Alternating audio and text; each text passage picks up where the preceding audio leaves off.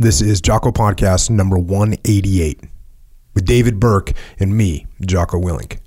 Good evening, Dave. Good evening. And on the last podcast, number 187, Dave and I dug into the first two chapters. We tried to make it to three. We only made it to two of the Marine Corps doctrinal publication, MCDP1 TAC 3 Tactics. So if you haven't listened to that podcast, that's 187, then go there and start, because now we are going back to the book, starting with chapter 3. Here we go. Chapter 3 is called Gaining Advantage. And like the other chapters, it starts with a couple quotes. The first quote: in war, the power to use two fists is an incredible asset. To feint with one fist and strike with the other yields an advantage, but a still greater advantage lies in being able to interchange them, to convert the feint into the real blow if the opponent uncovers himself. And that's B.H. Liddell Hart. Was kind of a controversial figure a little bit, but he was a British officer, wounded in World War I. Wounded in World War I. You know, last podcast we were talking about how you made it through World War I and then you involved in World War II, right? Crazy. B.H. Liddell Hart's one of those guys who was wounded in World War I, took a couple years to recover, and then went back into World War I, battled a Somme, wounded again, gassed. Wounded, gassed, taken off the line, and his entire battalion was wiped out. So he ended up being a writer, a military theorist, and I'm sure I'll cover some of his books on here at some point. They're really interesting books, and he had a very interesting perspective, very, very, I would say, contrarian perspective on warfare, especially contrarian in regards to World War I. Hey, this doesn't seem like it was a great idea. When your battalion gets wiped out, the Battle of the Somme, I think that's might be a thing to walk away with it with. And the other quote that this starts with is, the challenge is to identify and adopt a concept of warfighting consistent with our understanding of the nature and theory of war and the realities of the modern battlefield. What exactly does this require? It requires a concept of warfighting that will function effectively in an uncertain, chaotic, and fluid environment. In fact, one that will exploit these conditions to advantage. So you hear, they mentioned the uncertain, chaotic. They keep saying that over and over again. I think they're trying to tell us something. But isn't it interesting to look at those uncertain, chaotic things and say to yourself, good, we will exploit these things that are happening. Yeah, that's our opportunity. Yes. The chaos is what is our opportunity to overwhelm our opponent. That's what we want to take advantage of. And there are those of us that when we see that, I'm actually super excited. I'm saying those of us, and I'm actually talking about myself. When I see chaos, I actually get excited and love it for some reason. So here we go, getting started, gaining advantage. A basic principle of martial arts is to use the opponent's strength and momentum against him to gain more leverage than one's own muscles alone can generate, thereby gaining an advantage. The same concept applies to tactics. We strive to gain advantage over our adversary by exploiting every aspect of a situation to help us achieve victory, not by overpowering him with our own strength. This chapter will discuss several different ways of generating leverage to gain advantage over the enemy. This is one of those things that when I saw it, when I read this, and when I read this for the first time, I wasn't training jiu-jitsu. When I read it for the second time, I was. This had a whole nother meaning. This had a whole nother meaning when I read this and actually understood it. I was talking with one of the guys I trained with. I'm trying to think of who it was. It might have been Greg Train. When you learn a move, so if I show you a move, Dave, and you've been training jiu-jitsu for a year and a half, you're going to pick up 12% of it, 20% of it maybe the first time. I show it to Dean one time and he captures 90% of it because he has that. Like, you try and explain some maneuver. Yeah. We could do this drill. Like, you could explain to me the way that you would do a maneuver in a jet plane, and I would understand 10% of it, maybe 4% of it. Yeah. I don't know. Whereas you explain it to one of your old teammates from Top Gun, and they're gonna understand 90% of that. Right. Oh yeah. Oh, okay, I understand all that other stuff, and now you're just telling me this little tiny detail that I didn't know. Cool, got it. That's what it was like reading. That's what it's like reading this book for me when I read it later when I did jiu-jitsu. Everything, when you know the way broadly, you see it in all things. We just had that conversation the other day. Yes, we did. I went back to look at this in my mind. I'm like, I want to review this because I want to kind of have it fresh in my mind. Because I've read it. Actually read it a few times. I can't remember exactly the last time I read it, but it was well before any of this. And when I read it, it wasn't a review. It was like a whole new book the way I was reading it, because I was just seeing things in there that I couldn't make any connections to before, that I can make the connections now, partially because it's so simple and straightforward, but because the things they're saying, they apply everywhere. And you can see what this is saying everywhere. And it's true throughout, from the beginning to end. You see these things in there. It's awesome to see it that way. Back to the book. Consider the American Indian ambush technique. A small number of warriors would draw a superior force of pursuing cavalry into a canyon or similar closed terrain. There, a larger force of warriors lying in wait would quickly surround and ambush the soldiers who thought they had been pursuing a retreating enemy. By exploiting the cavalry's initial advantages of strength and momentum, the American Indians were able to seize the initiative and gain advantage through the use of this classic ambush method. Fire sack. Are you familiar with that doctrinal term? Yes. That's basically what they're describing. Hey, we're going to surround you completely and shoot you. Yep. I used to set that up where I would capture the friendly SEALs that were going through my training. Capture them in a fire sack. Yeah. It would be a bloodbath. Combined arms. The use of combined arms is a key means of gaining advantage. It is based on the idea of presenting the enemy not merely with a problem, but with a dilemma. And they've got that italicized. Yes. It is based on the idea of presenting the enemy not merely with a problem, but with a dilemma. A no-win situation. We combine supporting arms, organic fires, and maneuver in such a way that any action the enemy takes to avoid one threat makes him more vulnerable to another. This is what we do in jiu-jitsu. We got the triangle, arm lock, sweep combination happening no matter which way they're caught in that dilemma. Which way are they going to get tapped out or swept or end up in a worse position? For example, an entrenched enemy should discover that if he stays hunkered down in fighting holes, Marine artillery and air will blast him out. If he comes out to attack, Marine infantry will cut him down. If he tries to retreat, Marine armor and air power will pursue him to his destruction. That is combined arms. The combined arms dilemma. A good example of the use of combined arms at the squad level would be the squad leader positioning squad automatic weapons and grenade launchers to provide support by fire while infantrymen with rifles assault the position. The firepower from the automatic weapons keeps the enemy in their fighting holes while grenades make those holes untenable. These supporting fires keep the enemy from reacting effectively to our maneuvering infantry force. The enemy forces are placed in a no-win situation. You know what I think of when I think of one of the best examples that I can think of when I think of combined arms effectiveness being used effectively was when we were in Ramadi and the enemy would utilize combined arms attacks. So, for example, U.S. and Iraqi friendly forces had outposts. We had checkpoints. And what the enemy would do is they would start off from a very covered position. This is a low threat for them. Way to attack is you get a couple of buildings away. You can either start with mortars or you start with machine gun fire.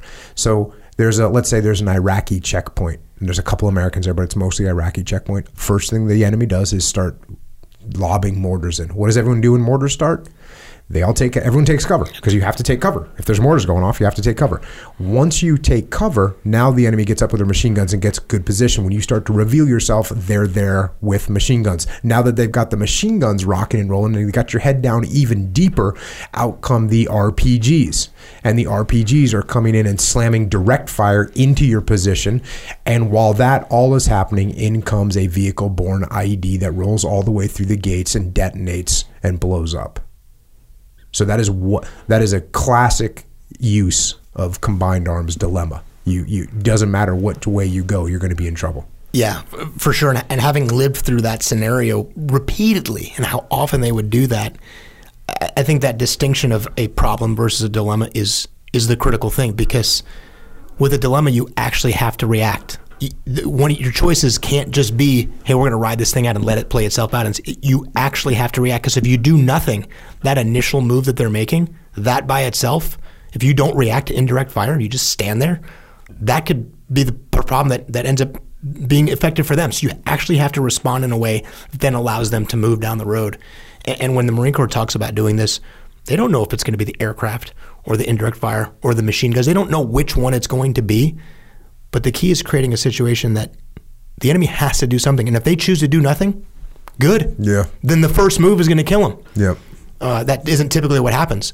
But it forces them to do something, which is what that's the advantage you're looking to exploit. And being on the receiving end of that, it sucks. It's awful feeling of what that feels like of, hey, we have to do something. And then you start to play it out. And in your mind, like, if I do this, then this happens. And it could be actually paralyzing if you're not careful about it. It will paralyze you into doing nothing, which is every bit as bad. Yeah, there's a couple things. Number one, obviously we see this in jiu-jitsu, and you get stuck where the person's coming at you with multiple attacks. Now, to your point, if I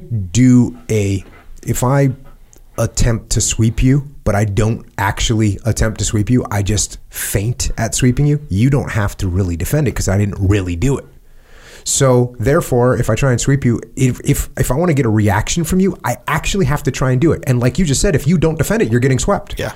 So you have to actually do it. It can't just be, not that you can't feint, not that we don't, do little feints and false moves to set people up, because you do that all the time. You do it in combat.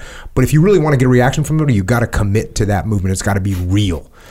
And it's the same thing when you're dealing with human beings. Yeah. When I say, if I deliver an ultimatum to you because the project wasn't done, and I go, Dave, if you don't finish this project on time, you're fired. If I say that, I have to actually do it. Right. Otherwise, I lose all this respect. Yeah. I can't just make these idle threats. They need to be real. And on the receiving end, I mean, that for me, and I talked about, I think, the last podcast about that, reckoning, hey, I'm so junior, I'm so novice at this. And I remember talking to you about it early on. I would claim, like, man, why am I so tired? Why do I get so... And one of the things I was doing is sort of overreacting to every single thing and exerting myself 100% all the time. And I remember one of the thinking about, okay, I'm not going to overreact to these things that were happening. And I remember one of the first times I'm consciously thinking about that on the mat, and somebody was setting up an armbar, and I was aware, like, he's setting up an armbar, and I'm thinking, this is going to be awesome because I'm not going to overreact to this armbar. I'm going to, and guess what happened? I got submitted in the armbar. Yeah, and I was like, and it's like you said, it has to be, the feint has to be real. Mm-hmm. And that was me in a complete novice move of, oh, I'm totally outmaneuvering this guy. He's going for that feint armbar because what he really wants me to do is overcommit to that so he can set up a choke. And I ignored the armbar, and he tapped me about 5 seconds in an armbar because I did no reaction to it. And that's what the dilemma is. And on the receiving end is recognizing that feint could be the death blow if you actually don't respond to it correctly. If he's not doing it just as a feint, he's actually doing it to reveal your weakness, which is the key to that. And the Marine Corps operates expecting they don't have some massive numeric advantage. The Marine Corps doesn't go to war thinking they've got 5-to-1 manpower advantage. They go to war with a numerical disadvantage to create these points of friction so that limited resources create a problem that the enemy has to respond to. And if they don't respond, they kill them anyway. Yeah, and that's the important thing. So the other part that you mentioned was you're in this dilemma. What are you going to do? And you said you've got to do something. And that is true, because the best case scenario, if I'm attempting to catch you in the combined arms dilemma or in an arm lock, the best case scenario for me is you don't react, and then you just get crushed by whatever that first initial salvo is. The worst thing for me is when you attack me. I mean, to be straight up. I mean, I'm not saying this works every time, right? But if I'm getting attacked, one of the most unexpected things that you can do back to me is you attack me. You. So, you start shooting machine guns at me. Oh, guess what? You didn't know. I had claymores out in this surrounding area, and as soon as the machine gun fires, I'm clacking off claymores. And in 1 second, like the SOG guys, they would have their claymores set up, and if they get attacked, the first thing they're doing is igniting claymores. Yeah. So that immediately they get fire superiority from the claymore going off. So what can we do? And more important, how can we set ourselves up preemptively so that when these things unfold, we have an immediate action drill that puts us from the defensive to the offensive very, very quickly. Right. When we learned immediate action drills in the SEAL teams, we were learning from the Vietnam guys. When they got contacted in the jungle, the very first thing they did was hit the ground, and everyone unloads a magazine into their field of fire. Period. End of story. That's what's going to happen. The SOG guys, it was the same thing. We get contacted, and it was a great story that Tilt told was everyone dumps their mag, and then there's silence because everyone dumped their mag on both sides. The NVA and the SOG guys, they all dump their mags, and then there's silence, and then it's who can get reloaded the quickest. But what they did in that moment is take away the advantage of the enemy, because the enemy is attacking them, and their immediate reaction is, you're going to shoot at us? You're going to try and get us in some kind of a combined arm dilemma? Okay, cool, watch this, because they're waiting for the B-40 rockets. That's what their goal is, and they're going to try and maneuver. But guess what? We're going to immediately fire back at you. We're going to fire back at you hard, and then we're going to see who wins that next little race to who can make the next move. Yeah. And even the idea of anticipating and being prepared for that, expecting that to happen, which actually in Ramadi we were.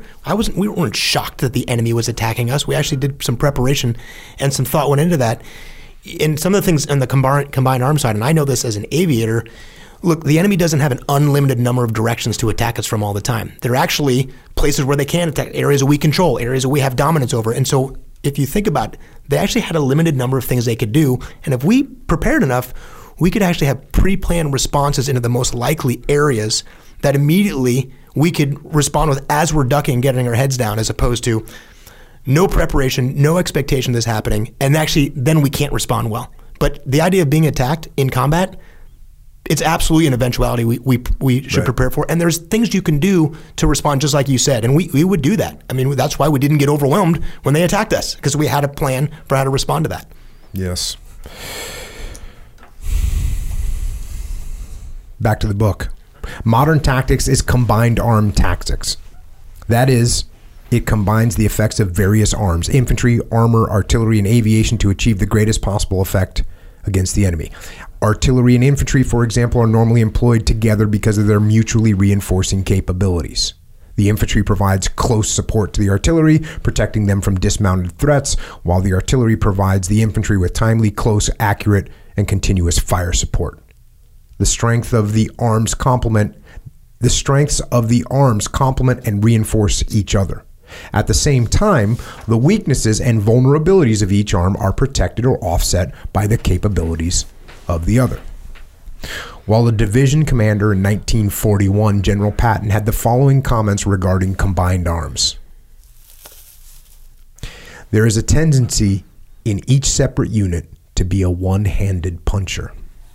By that I mean that the rifleman wants to shoot, the tanker to charge, the artilleryman to fire. That is not the way to win battles. If the band played a piece first with the piccolo, then with the brass horn, then with the clarinet, and then with the trumpet, there would be a hell of a lot of noise but no music. To get harmony in music, each instrument must support the others. To get harmony in battle, each weapon must support the other. Team play wins. Cover and move? Yes, it's so huge. It's so important to think about that. And look, that's one of the beautiful things about the ethos of the Marine Corps and why TBS is so important is When we say every Marine's a rifleman, that's not just words. That's a real. Now, does that mean every Marine is as competent as an infantryman in the Marine Corps? No, it doesn't. If you're an infantryman, you're going to be more competent in those things.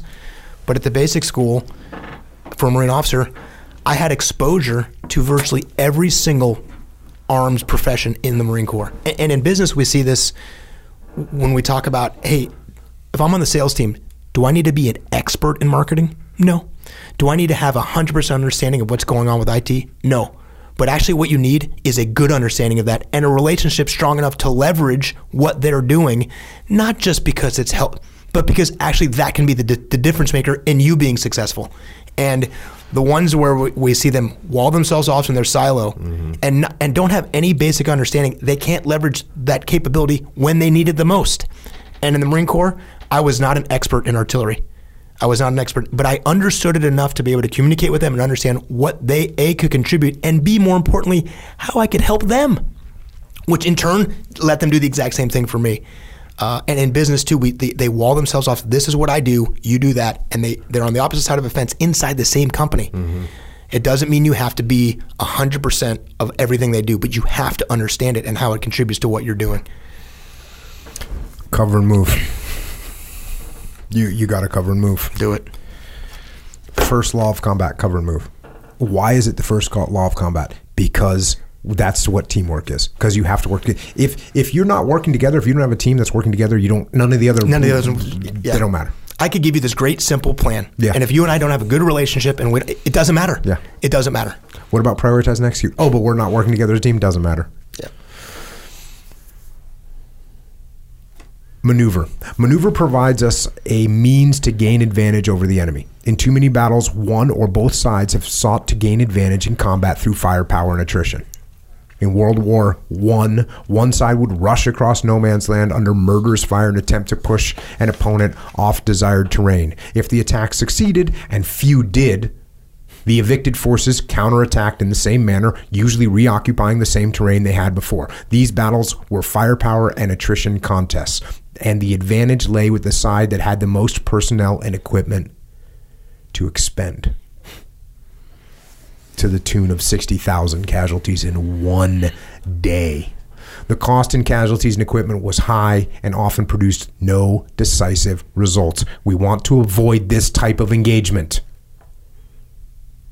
We want to avoid this type of engagement. This type of engagement, okay, from a combat situation, obviously we understand what that is and we don't want it. From an individual dealing with another individual, from a leadership perspective, if what I get out of my confrontation with you is that I've expended a bunch of leadership capital, I've damaged our relationship, I've made you feel insecure or like untrusted, but I got my way in the end. I gained like I gained a little bit of authority over you. You got your 10 yards of authority. Got my 10 yards of authority.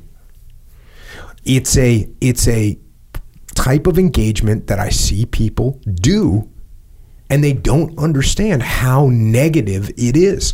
All they're doing, they win, and this is the sad thing. Like when you charge that German line and you take 4,000 casualties and you move 50 yards forward and you raise your hands and you say, I won. And you're actually standing up and saying, I won. You're standing on the backs of 4,000 dead men. And you're holding up your arm saying, I won. So when you get in an argument with one of your subordinates or with one of your bosses or with one of your peers, and you inflict damage and you expend ammunition and you expend leadership capital, and then you stand up and you come through with a victory and you stand up and you raise your arms and you say, I won. Look underneath your feet and see what you're standing on, because you're standing upon your reputation. You're standing on your dying reputation. You're standing on your expended leadership capital. You're standing on top of a wounded relationship. So don't do that.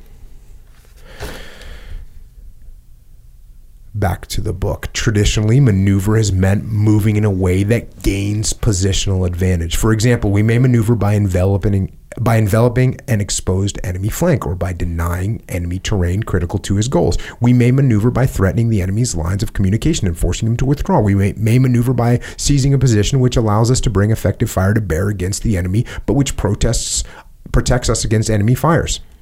We may maneuver in other dimensions as well. For instance, we may also maneuver in time by increasing relative speed and operating at a faster tempo than the enemy. Normally, we maneuver both in time and space to gain advantage and ultimately victory at the least possible cost. There are so many other ways to move forward towards your strategic goal. And people are just absolutely blind to these ways. And the only way that they feel, it's like they can't recognize anything other than I'm going to attack you. If I'm not attacking you, then how can I win? They don't understand that there's so many other different ways to win. And again, I'm talking about a leadership up or down the chain of command, peer, relationship, whatever. The only way I feel like I can beat Dave is by imposing my will upon him, and that's how I'm going to win. When the reality is that's actually the worst way to win. If there is a tactic that is disconnected from the strategy, it's virtually guaranteed to lose. and that's why there's a difference between being tactical and what the tactic is. The tactic might be you come in from the north and I bring my forces up the middle and I use – that might be the tactic to do that. But if there's not a connection to what the strategic outcome is, it's guaranteed to not have the impact that you want. And what we see is all too often is there's no understanding of why we're doing the thing that we're doing other than for the reason to do it. I was with a company a couple weeks ago and we were looking at personnel, the number of people I had, and I'd gotten some feedback in a survey that a couple folks at the company weren't real happy. They didn't really feel that they were well used and that their contribution was marginal, and they didn't feel like they were a big part of the team. And one of those feedbacks was to figure out what that is. And I'd asked it was a COO, and I asked him, hey, there's a guy in this department, and this is some of the feedback. And his answer was, he go, well, he was actually a defensive hire. We hired this guy in because I was afraid of our competition. He's a competent guy, but I was afraid my competition would get him first. So we brought him in. I'm like, okay, there's a reason to do that. And so what are you doing with him? Like, not much. We really just didn't want our competition to get him. I'm thinking, this person has met the threshold by which if he goes to your competition, he could be damaging. That's how competent and capable this person is. So you've made the mindset, like, I need to bring this guy to my team because he's too good if the other person gets him. And then your answer was to do nothing with him. And just that idea of, and he was so stoked that they had gotten this guy before their competitor had gotten him. And so, you know what? Tactical big win. They big, won. I got win. this guy. I got Jocko onto my team before my competition does. What are you doing with him now? Nothing. That was the move. That was the plan. Mm-hmm. And just kind of that missing of just, you've done nothing for the big picture. And actually, this person is going to be more motivated over time when he leaves your company to bulldoze you because of what you did to him in doing that. And you see that, and you're like, man, this is, and it's not a hard problem to solve. You can, when you see it from the outside, but from the inside, it was, we won. We got the win. We pulled this guy over. The reason I took a note while you were talking, and it's a disconnected subject, but I'm going to bring it up anyways, just to make sure it doesn't slip away. One of the things of dealing with another company, we pay people money, right? And people talk about, well, how do you make someone happy, right? And what levers can you pull, right? You can pay them more, you can give them less work, you can give them more rewarding, you can give them ownership of things, right? Like that's, so there's like the money, and then there's everything else, right? Everything else, give people ownership of things. And I wrote down the word fate, because one of the best possible ways you can compensate a human being is by giving them more control over their own fate. And so often this is not used as a lever, and it's a powerful lever. It's not like, okay, you know what? I'm going to manipulate Dave into wanting to do good work by giving him this false sense that I'm going to give him some control over his own fate. That's not what I'm talking about. I'm talking about actually giving the person control over their own fate. And all of a sudden Dave looks up and goes, well, you know, I don't have to do this today, or I can. And if I do, I'll be rewarded and things will go better for me, and I control my destiny and I control my future. Just a good way to, again, I guess the reason I thought of this is it's a maneuver that you can use as a leader. It's instead of me barking and crippling my relationship and wounding my subordinate, why not lift them up, improve the relationship, and get them to do what I want them to do by giving them more control over their own fate? What is really helpful as a leader to be able to understand, to do those things, is not just the strategic, is to what we talked about on the last podcast, which is actually care about them. Actually believe and care about them is one of the things that guides you to recognize that would be so critical for them. And the return on that would be that the loyalty and all the things that you really, what you really want is for them to do it anyway.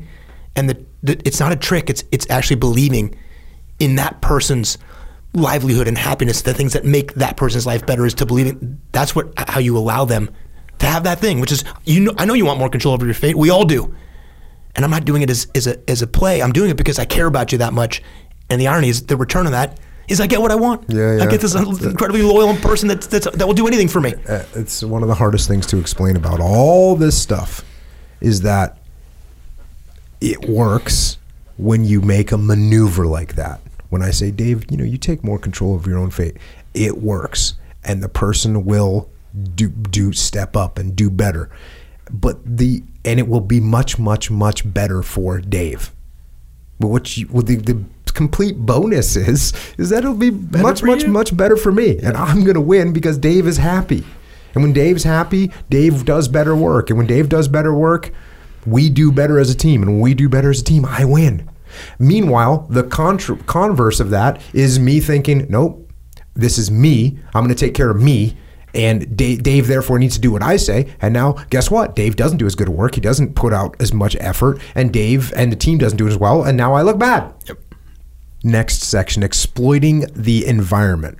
The use of the environment offers tremendous opportunities to gain advantage over the enemy. We must understand the characteristics of any environment where we may have to operate. Jungle, desert, mountain, Arctic, riverine, urban. More importantly, we must understand how the effects of terrain, weather, and periods of darkness or reduced visibility impact our own and our adversaries' ability to fight. So this is another one of those statements like we heard on the last podcast where you wouldn't think that somebody needs to tell you, you must understand the characteristics of the environment where you're going to operate. Seems like that's super real obvious. Yeah.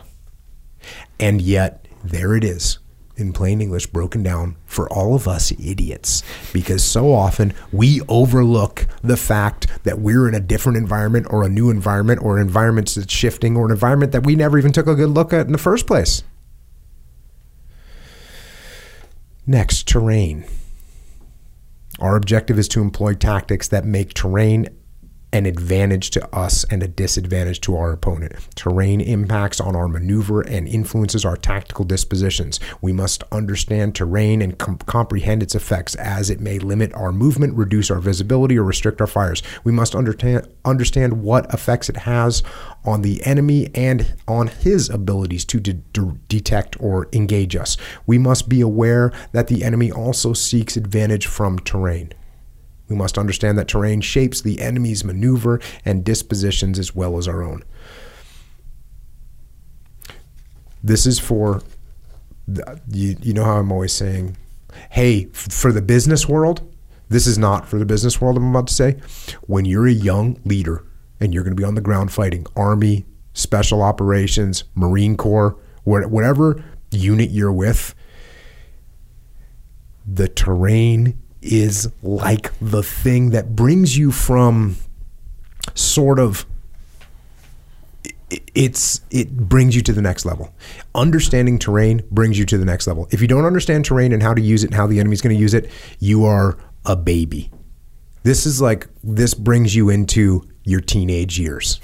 But without, and I believe me, I've met commanders or leaders at every level that were babies when it came to terrain. They didn't understand these incredible I'm saying it's like teenage, but at the same time, it's also like masters. If you are good at terrain, if you're good at understanding terrain, it's night and day. Yeah, and it actually helps solve so many other problems. If you're deficient in resources and in combat or anywhere, if you don't have all the things that you think you need, enough guns, enough people, whatever, if you occupy the most critical terrain, it actually is a huge hedge against not having all the things you wish you had. More guns and bombs. And okay, we don't have those. Mm-hmm. But you can have all the resources in the world, and if you're not in the right place to utilize them, it isn't going to work. And that's true in combat. That's true anywhere. And it isn't just, the high ground, the biggest hill is the best. Not always. It's actually being able to just see what the terrain looks like and recognizing that is the best place to be, to recognize where the culminating event is going to occur, to bring my forces to bear. It's here, and I see that, and I've got to get control of that terrain. And now when we do translate it back to the business side, there's a couple big key points here. Okay, and it's like what they say about counterinsurgency, right? The decisive terrain in a counterinsurgency is not an airfield, and it's not a mountain, and it's not a beachhead. It's the people. Well, guess what the decisive terrain is in an organization or in a business? It's the people all day long. That's the decisive terrain. So what you have to do is you have to get those people on board with the program. So in a counterinsurgency, what you have to do is you have to get the local populace to support what you're doing. What do you have to do in a business? You have to get the local populace, the people that work for you, on board with what you're doing. That's the decisive terrain. So you've got to know what that terrain consists of. And it is equally important as the terrain, the high ground that you might see on the battlefield. The other part of this is the moral terrain. Where are you at morally? And I had this conversation with a CEO that was complaining to me that there was and actually this was two CEOs in a row. They were both complaining about competitors that were very good at lying about them and their products. So there's this other company which is slightly bigger than ours, and every time we do something, they're putting out bad propaganda. They're lying about us, but it gets traction. And then I saw the same another company, same thing, and it gets brutal. It gets brutal, and you can watch the news and you can watch politicians on the news, and you listen to what the two sides of the two different parties are saying, and they're completely like. There's no possible way that they're even close to any middle ground, right? They're saying completely opposite things. And so that's what these companies deal with. Companies do the same things. They will straight up lie about what another company is doing. And what's the defense against that? Well, the defense is that you have the truth. And if you have the truth and you don't weaponize it, you need to weaponize it. Just what I ended up telling both these CEOs. You need to weaponize the truth. You need to get the truth out there. You need to go on the offense with the truth. You have the high ground, but you're sitting there letting someone drop lie bombs on you. That you're going to sit there and you're going to be in the combined arms dilemma, because you're going to come out looking bad because you're now backpedaling, trying to explain things that shouldn't need to be explained in the first place. And if you actually occupy that moral, if you actually do occupy the high ground there, and you actually do have the truth, you can be transparent and honest about it. You don't have anything to hide, because those things those are lies. And if you actually have that, then you actually have the weapon, and you occupy that high ground because you're doing it the right way. You're not lying. You're not doing those things. And if you're actually covering some of those things up, if you actually are hiding some of that, and you've advocated that moral piece of this, then you're going to lose again. Mm-hmm. You're going to lose. So you not only have to have. Wait a second. You might not lose. You might not lose immediately. Right. You might win the tactical battle. Yeah. You might win that with some lies and some cover up for sure. You can win that way. That long game, that strategy, you're going to lose strategically for sure.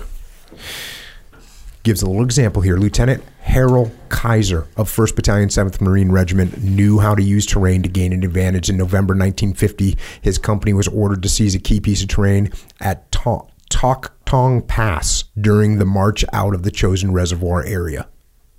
Lieutenant Kaiser had only 20 Marines left in his platoon, and the pass was heavily defended by the Chinese. Using a flanking ridgeline to conceal his approach, Lieutenant Kaiser skillfully enveloped the enemy from the rear and quickly routed the Chinese out of their well-entrenched position. Today, as in Korea, the intelligent use of terrain has become a standard practice for Marines. Weather. Adverse weather, heat, cold, rain, impedes combat operations. Actually, I'll say this. We used to say when it was raining? We'd say good operating weather. Because it is. Because guess what? When it's cold and it's raining, guess what your sentries are doing? The sentries that you're trying to sneak by, they're inside their little guard hut. They got their hood pulled over their head. So impedes combat operation. Sometimes you can use it to, you can often use it to your advantage. The military unit that is best prepared to operate in these conditions will gain advantage over its opponent.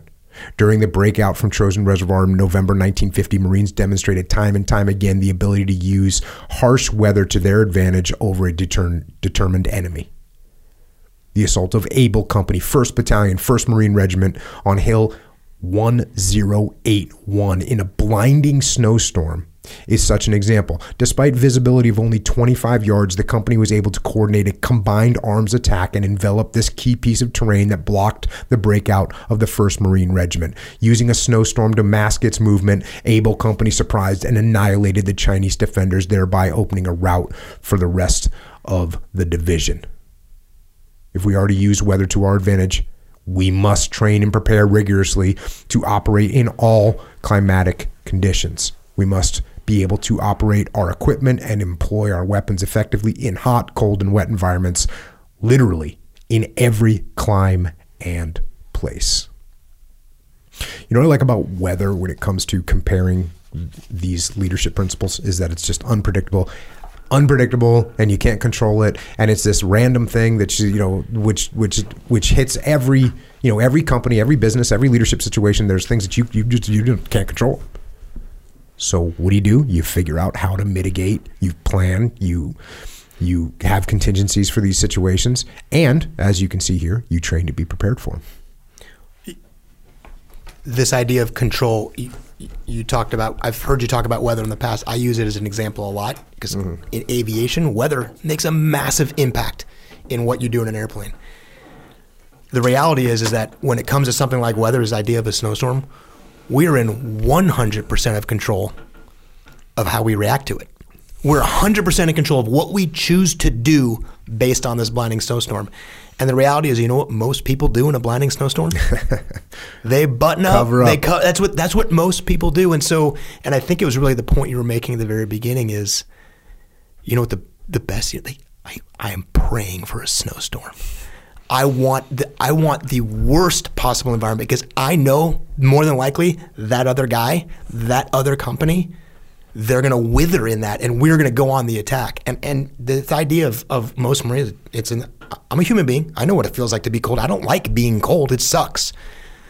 But to take that, to use that to your advantage and actually welcome this inclement weather, this giant blinding snowstorm, that's what good leaders do, is they get people around them to do those things.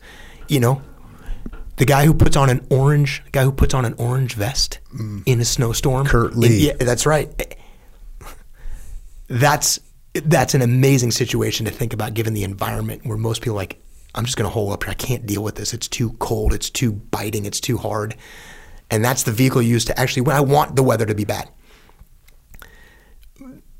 To be able to recognize that you are in 100% control of how you react to that is a huge differentiator that most people just completely overlook. I can't deal with the weather. It's not I can't do anything about this. Actually, you can. Oh, yes, you can.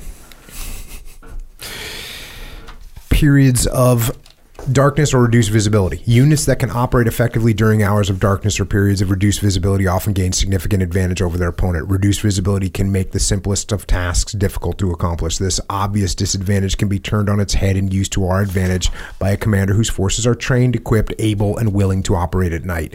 Night operations can produce great gains against a force that cannot or will not operate at night. Operating during periods of reduced visibility creates tempo by adding another 10 to 12 hours to the day for fighting.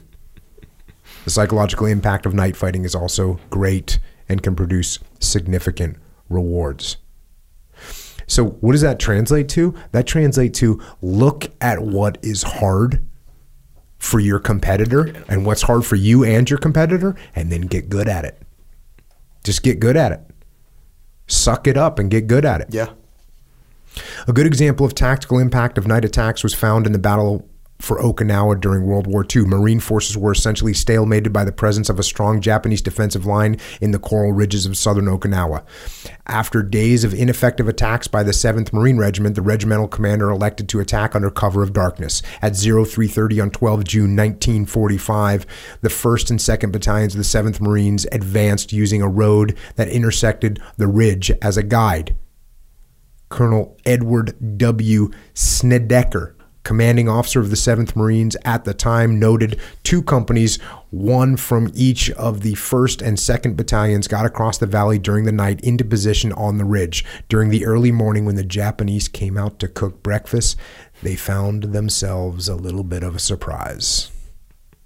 The Japanese defenders were not used to U.S. forces attacking at night. The use of darkness allowed the Marines to occupy positions along the crest of Kunishi Ridge, literally without firing a shot.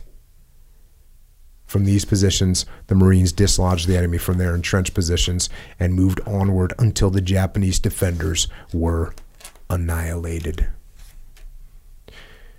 So you train to get good at something that the competitor's not good at, and then you execute on it.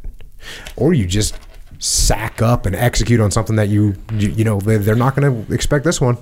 So let's bring it. Yeah, and the feeling of the discomfort and the pain and all the negative things that you might associate with operating in those type of environments, which is the reason people aren't doing it. The feeling of winning, the satisfaction that comes from all that work and all that pain going into that when you are annihilating the enemy and they're not even aware of it, vastly outweighs whatever discomfort you might be feeling when they, hey, we're going to suck it up and operate in bad weather, or we're going to do things that our competition doesn't want to do because it sort of sucks. It does suck. It's extra time. It's extra whatever it is. Winning makes all that go away. Mm-hmm. It just goes away. And that feeling of being victorious in that environment makes all that worth it. And just the willingness to just do, like you said, we're just going to do the work that they're not willing to do. Mm-hmm. And that's going to be the difference. Check. Complementary forces. Complementary forces. The idea of fix and flank are an important way of gaining an advantage. The idea behind complementary forces is to use our forces as a nutcracker. We seek to crush the enemy between 2 or more actions. Consider the case of an enemy rifleman firing from behind a tree. If one Marine fires from the front, the enemy rifleman is protected by the tree. If the Marine maneuvers and attempts to fire from behind, the enemy rifleman merely moves to the other side of the tree to maintain his protection. However, 2 Marines can place our opponent in a dilemma. One can fire from the front while the other sneaks around and fires at the enemy from the flank or rear. The opponent is now vulnerable to one or the other of the 2 Marines. He cannot use the tree for protection against both. Flank, flank, flank, flank. Cover and move. Cover and flank. The same idea applies to air-to-air tactics. Did you just get like a little chill up your spine? The same idea applies to air-to-air tactics. Upon detecting enemy aircraft, a flight of fighters splits into 2 or more elements beyond air-to-air missile range. They approach the enemy aircraft from multiple directions and varying altitudes. No matter how the enemy aircraft moves, dives, climbs, turns, or twists, it is exposed. How often, whenever I think of you and Top Gun, I always think of you one-on-one against one other person. That's not the way the game is played.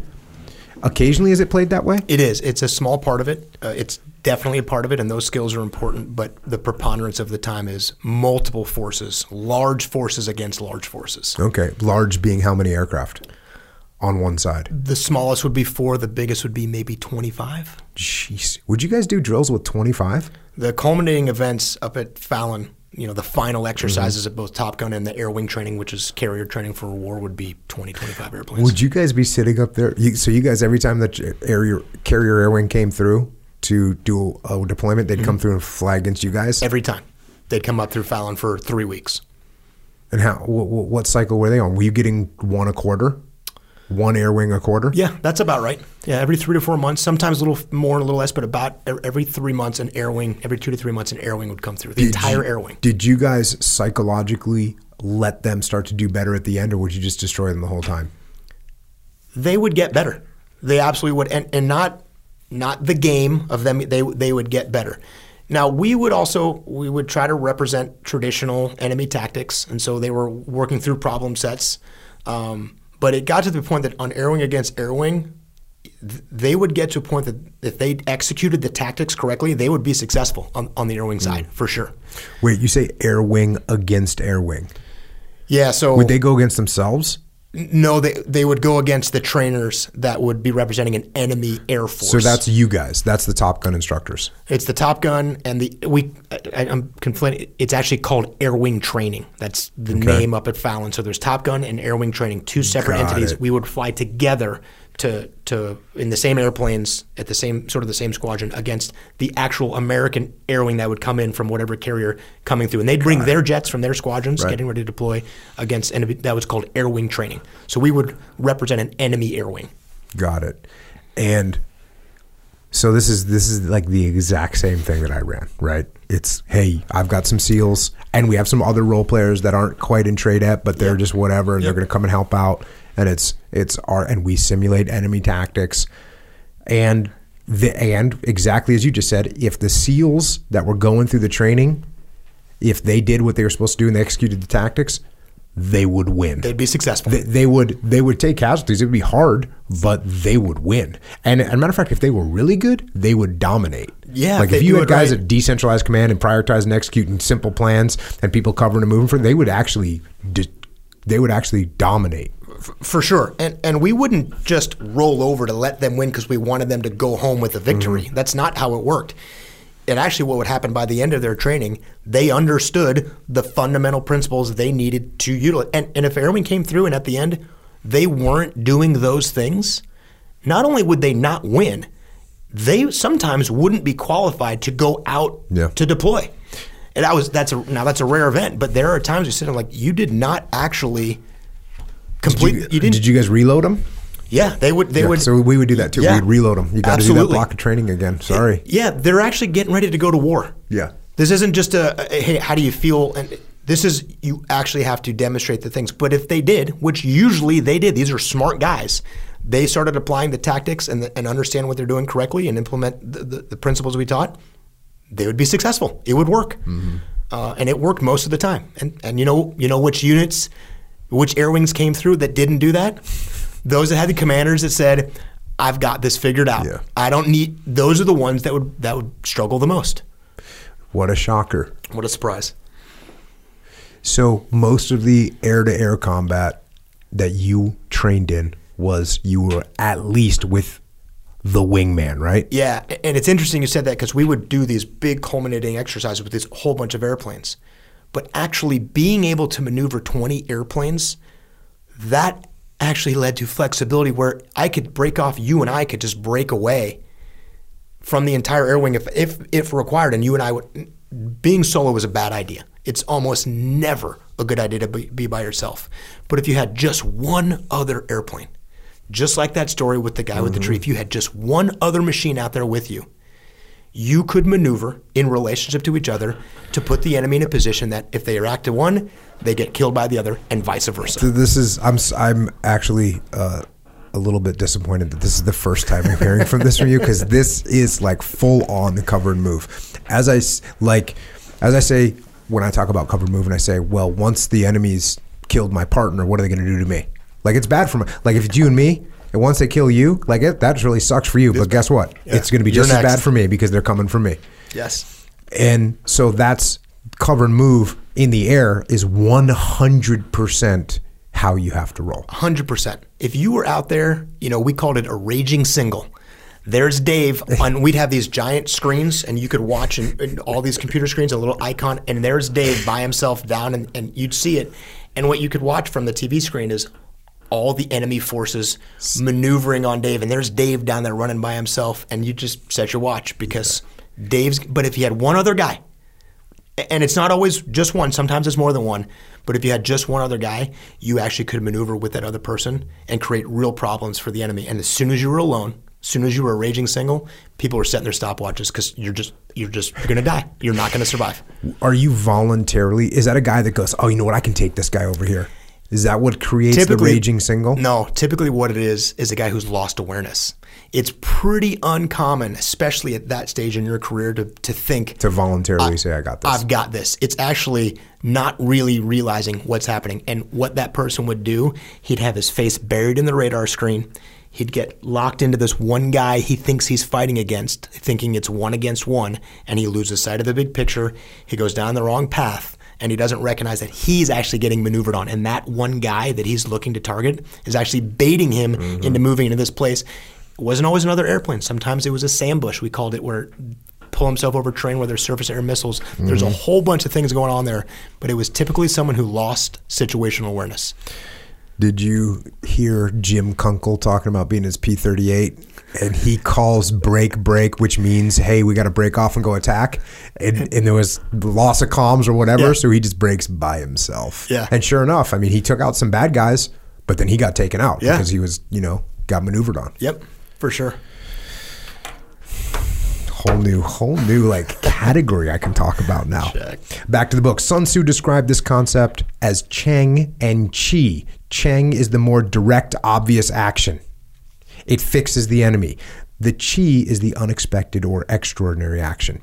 It is the bid for a decision, or, as we call it today, the main effort. These two actions work together against the enemy. The two actions are inseparable and can be interchangeable in battle. The Cheng may become the Qi. The concept is basic, but it can be implemented in a variety of combinations, limited only by our imagination. Creativity, yeah, totally. It's like limited only by our doctrine, limited only by our standard operating procedures, limited only by what you were taught in school. No, limited by your actual imagination. Yep. Surprise. Achieving surprise can greatly increase leverage. In fact, surprise can often prove decisive. We try to achieve surprise through deception, stealth, and ambiguity. I like that one. Never really thought too much about that. The fact that ambiguity can create surprise. Hey, you're not really sure what I'm going to do.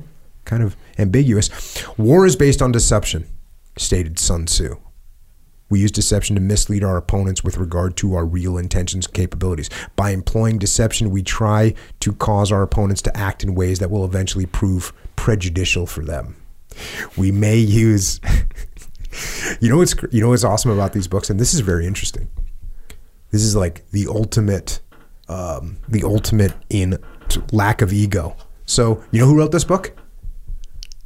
The United States Marine Corps. A Marine, yeah. But you know what? There was probably 4, 7, I don't know. There was something like that. There was a guy, and there was one of those guys that was really on it. Mm-hmm. There was one of those guys that he was the old dog, and he was like, hey, listen, let me, you can write the chapter, but let me tell you what you need to hit. There was a guy that was like that. For sure. And we'll never know who he is, because the Marine Corps, he was a Marine. We know that, and that's all we need to know. Yep.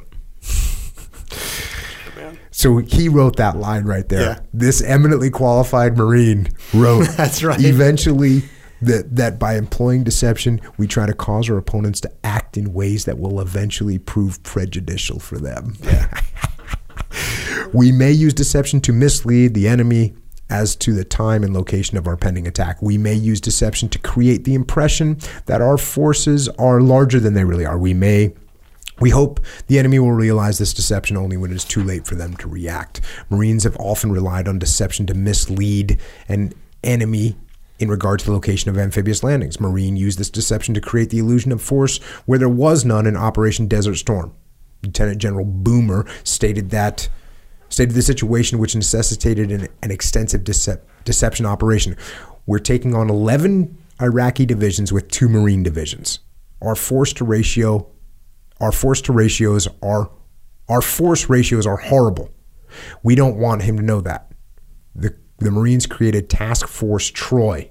460 Marines imitated the activities of a 16,000-man division using loudspeakers, dummy tanks, and artillery and helicopters conducting simulated resupply. Surprise can be generated through stealth. Stealth is used to the advantage when maneuvering against the enemy. It provides less chance of detection by the enemy, leaving him vulnerable to surprise action for which he may be unprepared. Marines may also employ stealth by lying in wait for an approaching enemy, an ambush. The ambush is perhaps the most effective means of surprising opponents, especially at the lower tactical level where surprise through stealth is easiest to achieve. We can also achieve surprise through ambiguity. It is usually difficult to conceal all our movements from the enemy, but we can sometimes confuse him as to the meaning of what he sees. Sun Tzu said, "The enemy must not know where I intend to give battle, for if he does not know where I intend to give battle, he must prepare in a great many places. When he prepares in a great many places, those I have to fight in any one place will be few." Ambiguity was central to the tactics of World War II German blitzkrieg.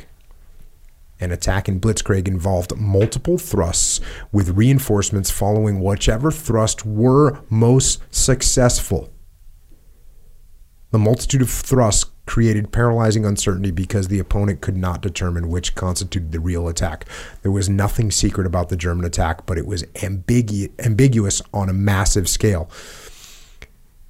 That's like it starts off with the opposite of the concentration of effort, which is sort of one of the fundamental principles of war. Concentration of effort. Yeah. Yeah, we're going to mass our efforts. We're going to concentrate our efforts. We're going to focus our efforts. Well, what we're doing with blitzkrieg is we're actually going to spread that out initially, and then once we see a gap. Yeah, to see where the gap is, and then absolutely. Then we're coming in hot. And this idea, you were talking about stealth, you're talking about ambiguity. I got to live this in an airplane where I went from a regular airplane like an F-18 and an F-16. I flew those for years. And then I got to fly a stealth airplane. I started flying the F-22, and it has all these attributes that the other airplanes didn't have. But you know what we never did in the F-22, no matter how powerful and invisible all those things, we still didn't do the frontal assault. We still created maneuvers that created even more ambiguity and leveraged this thing. People think like if you get the advantage, that means you go straight at them and run them over. It's like that's actually not what it means.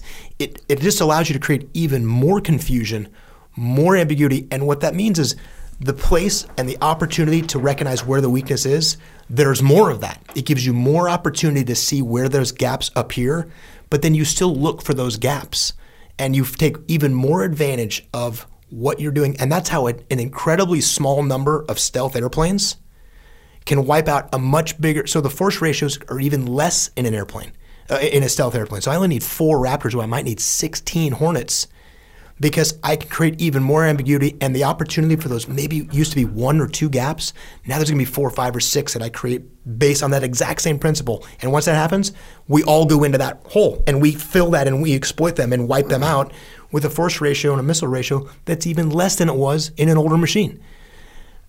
And when you see the reaction of an enemy who simply doesn't understand what's happening, man, that's a good feeling. Because in a Hornet, in a legacy machine, it was still you against me. I always saw you, you always saw me. If I outmaneuvered you, I would still win, but rarely were you surprised by it. You might have had a hard time reacting to it. There was things I had that you couldn't do, but you saw it coming. You were aware that when you are having to react to something you don't understand, and you don't, night attacks, ambushes, when you just simply don't know what's happening, the force multiplier of that is significantly higher than when they see you and you just outmaneuver them, which is actually fairly rare in combat. When they see what's going on, it's usually kind of a stalemate. Delta Platoon Task Unit Bruiser, Seth Stone, JP, the crew. It was like one of the early times that they did like a deception and then an overwatch and then a flanking overwatch. Yeah. It was literally called like the flank overwatch. So they had a main overwatch and then they had like a little flanker position. But I remember Seth calling me up and he was so happy because what happened was as they started killing bad guys, the other bad guys didn't know what was happening. They didn't understand, and they literally like put down their weapons and like just walked away, and they just left. Because normally, as you know, when the guys would set up an overwatch position and start killing people, then the bad guys would bring it. And eventually you'd get not really a clandestine Overwatch position, but a reinforced fighting position is what most of the Overwatches in the Battle of Ramadi turned into.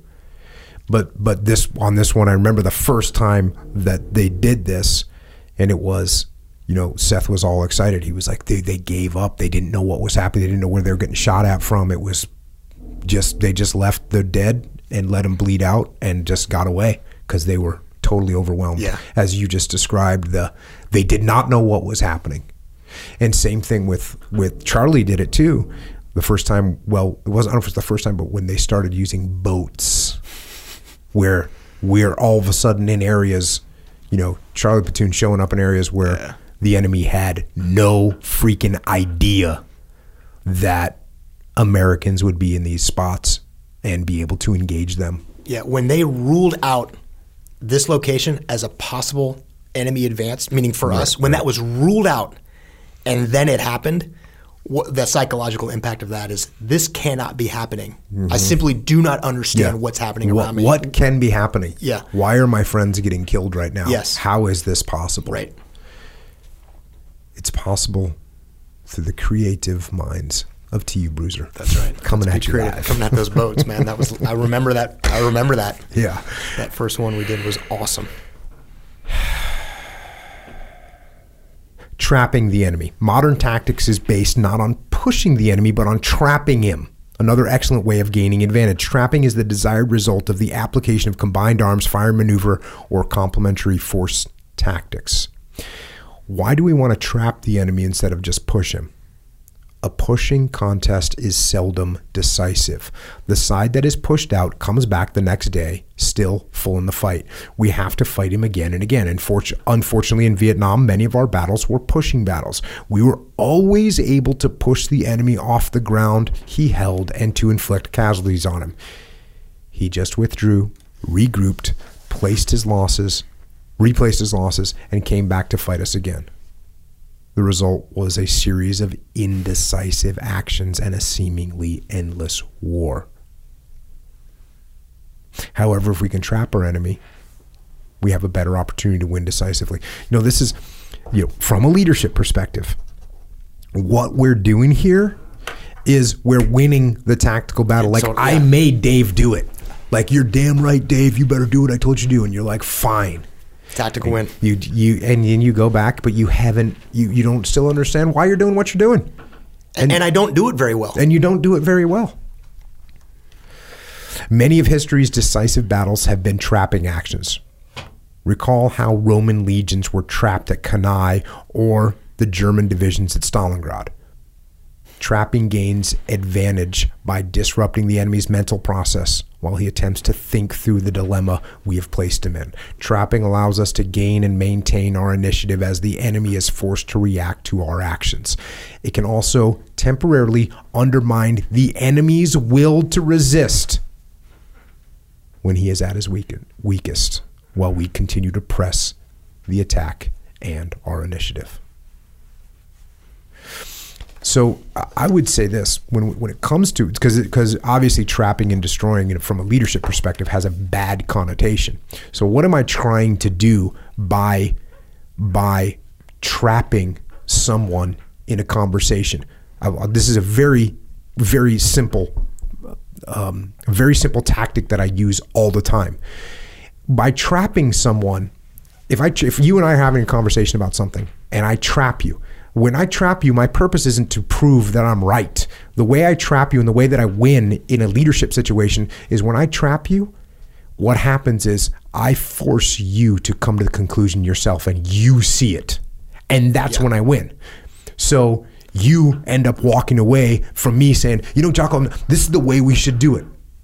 And what you're telling me is what I wanted you to say. I got you to come up with the idea that I wanted you to come up with. And if it's done correctly, I figure that out. I had this wrong. I recognize that. Yes. And where that actually comes from is you not wanting to win. It's you wanting me to win. It comes from you not wanting to beat me. It's like, because you could beat me and I won. And but actually what you want is you want me to figure that out. Not that I walked away and go, Jocko beat me. It's that I figured oh, I see this differently. So next time I do it the right way. And it comes from you actually wanting to be successful. So when we're going at our folks and if we have these conversations and really what we're trying to get them to do is recognize it themselves, it's not for the satisfaction of being right. It's for them to get better and learn and evolve and feel like they can go do it better, which is what I really want. Yes, it's for them to go do it the right way. And by the way that you approach that most effectively is to go in with that attitude yourself. I don't go in thinking, well, Dave's got a bad plan, so I'm going to get him to believe in my plan. Yeah. Actually, I go in there thinking, maybe I have a bad plan, maybe Dave's plan is better. Let's find out. Yeah. And as we explore that, guess what? If we can have a civilized, ego-removed conversation, that plan will the good plan, the correct plan will percolate to the surface. Yeah. And that is what we're looking for. And think of the power of the times where if you were in the leadership position where you actually have that conversation and then, you know what? Their plan is actually better than mine.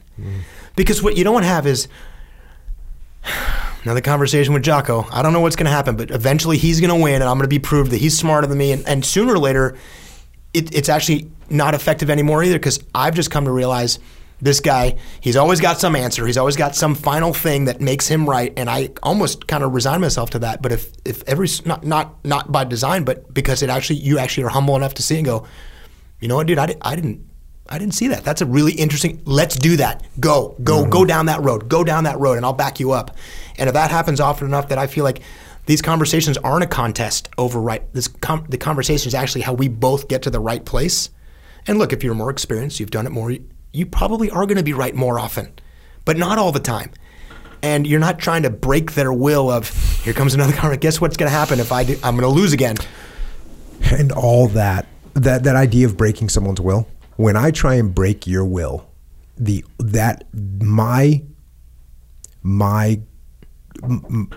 I'm being driven by my own insecurities. I want to prove to you that I'm right, that you're wrong, that my plan is better than your plan.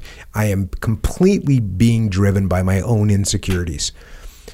The person that is secure and is actually confident and understands that they're in a good spot and understands that it's okay. Like if I make a mistake, that it's not the end of the world and I'm a human and I'm not trying to portray the fact that I'm not a human. It's like, oh, okay. If we can get there, if I can get there, then guess what? If you come up with a better plan, say, hey, that's awesome. I think their plan is better. Let's go with it. Yeah, for the leaders out there listening to this, the humility that it requires to do that is actually that's your biggest tool. Because more often than not, these situations are a superior and a subordinate. And you know who knows who's the superior? Everybody in the conversation. I write your performance review. I write your paycheck. I have all this organizational influence that I can exert over you. And I know that, and the subordinate knows that. And if I'm leveraging that to be right in the conversation, eventually, unless the subordinate just wants to get fired, he's gonna give in. But if I have all those positional advantages, and I still come in with the humility and reckon, oh, that's a really good idea. I didn't see that. And I push that down to you, and we go run with your plan. The leadership capital, the deposit into the bank of leadership that you have, it's... Yeah, and if you think in the back of your head that you can effectively cover up your insecurities to your subordinates through punitive measures and through exalting your authority over other human beings, if that's a fantasy in your head, you're so wrong. Your insecurities stand out in fluorescent colors. They stand out like Kurt Lee's vest in the Chosen Reservoir battle. Fluorescent orange. And you might as well put a label on your forehead that says, I'm super insecure. That's why I'm trying to force my will upon you. Because I'm scared and I'm insecure. Yeah. And if you think that you can cover that up, you are so wrong. Yeah. So don't. A good example of trapping from the Vietnam conflict occurred during Operation Dewey Canyon. North Vietnamese activity along the Laotian-South Vietnamese border increased dramatically in early January 1969. Large enemy convoys, including armored vehicles, regularly traveled from Laos into South Vietnam, threatening friendly units. And the SOG boys were up there tracking it. Colonel Robert H. Barrow and his 9th Marines responded with Operation Dewey Canyon. 3 battalions of 9th Regiment crossed the Da Krong River on February 11th and 12th. The 3rd and 1st Battalions moved south-southeast through the mountainous terrain towards Laos. 2nd Battalion to the west swung south-southwest, turning east astride the Vietnam-Laos border. The North Vietnamese forces moving along Route 922 from Laos into the A Shau Valley, we've heard that before, were trapped between the 3 battalions. The North Vietnamese were mauled as a result. Their equipment losses were staggering. More importantly, Operation Dewey Canyon destroyed a North Vietnamese base area and so disrupted their logistics that it forced them to abandon their planned spring offensive in I Corps area. Developing an ambush mentality. Perhaps the most common tactical tool for gaining advantage is the ambush. All Marines are familiar with an ambush as a type of combat patrol. In maneuver warfare, ambush takes on a much broader meaning, and the development of ambush mentality is integral to maneuver warfare tactics. The ambush mentality is not new to most of us. We may have employed the ambush mentality in sports. In football, the trap block is an ambush. A player pulls an offensive lineman offline, leaving a hole. When a defender comes through the hole, another lineman suddenly blocks him from the side, usually knocking him down. The players have blindsided him. That is the ambush mentality. In basketball setting, a pick is an ambush. As one team member drives to the basket, another steps into the defender's path from behind, blocks the path, stops the defense, and momentarily clears the lane to the basket for the other team member. Again, that is the ambush mentality. In combat, we move our reinforced squad into position along a well-traveled trail.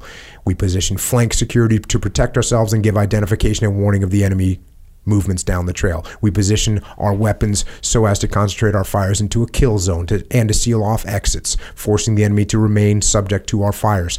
The squad waits in position until signaled, when they immediately respond with concentrated, sustained fires on enemy forces trapped in the kill zone. The enemy, surprised into inaction, unsure of what to do or where to move, is annihilated. Fires are maintained until all the enemy are killed or until signaled to stop. That is the ambush mentality. Pretty straightforward. Unless you're a SOG guy and then you set your claymores up in such a method and you put a block of C4 that will stun the person right in the ambush. Yeah. Because... was it Lynn Black? I think it was Lynn Black that blew himself up over and over again until he found out how much C4 it took to knock him out. Right. Do you get any more crazy, legit man. than that? Yeah. No, you don't. The ambush mentality tries to turn every situation into an ambush. I like that. The ambush mentality tries to turn every situation into an ambush. In this broader context, an ambush has several distinct features. First, in an ambush, we try to surprise the enemy. Think of a patrol that we ambush. Our enemies are walking through the woods when suddenly, out of nowhere, they are under fire from multiple directions. They are taking heavy casualties. The psychological impact of a surprise may paralyze their thoughts and actions, leaving them incapable of reacting effectively. To have an ambush mentality means we always try to surprise the enemy, to do the unexpected. Surprise is the rule rather than the exception. Second, we want to draw our enemy unknowingly into a trap. This will often involve deceiving him. We make one course of action appear inviting. When he takes that course of action, we are waiting for him. Third, an ambush is invisible. If the ambush is not invisible, it ceases to be an ambush and instead becomes a target for the enemy. Whether we are defending or attacking, the enemy must not detect us until it is too late for him to react. Surprise often depends upon invisibility. That invisibility may be provided through stealth and movement or in focusing the enemy's attention elsewhere to allow our forces to maneuver without detection. You know, the big coming home from Ramadi, what I broke this down into offensive versus defensive mentality. Like, hey, we want to be an offense, and I would ask these young junior officers that would be coming through the officer training course that Leif was running at the time. I'd say, hey, is a direct action mission an offensive mission? Of course, they'd all say, yeah. And I'd say, okay, it takes us, and this was direct action mission, it takes us an hour to get to the target. And then we spend 20 minutes on the target. We blast the door open, we clear the target. And then it takes an hour to get back, patrol and then Humvees, and then we're back. How much of that time was offensive? And then the guys would think about it. The sharp ones would say 3 minutes, and they'd be right. Because when you're patrolling, guess what? You're waiting to get ambushed. And believe me, this is when we got to Ramadi, I did not like the idea of us waiting to get ambushed. And well, of course, you can't avoid them. You have to go on patrol. You have to get out. Sure. You have to move through the city. But I couldn't. What I didn't like was the ratio of, hey, 2 hours of patrolling, 3 minutes of offense. I didn't like that ratio.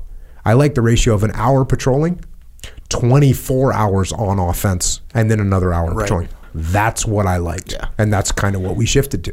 Yeah, because the hour of patrolling is, you have to get there. So you have to do that.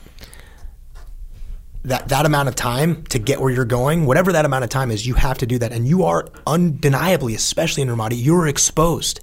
No matter how much firepower you're bringing or how much you're bringing to that.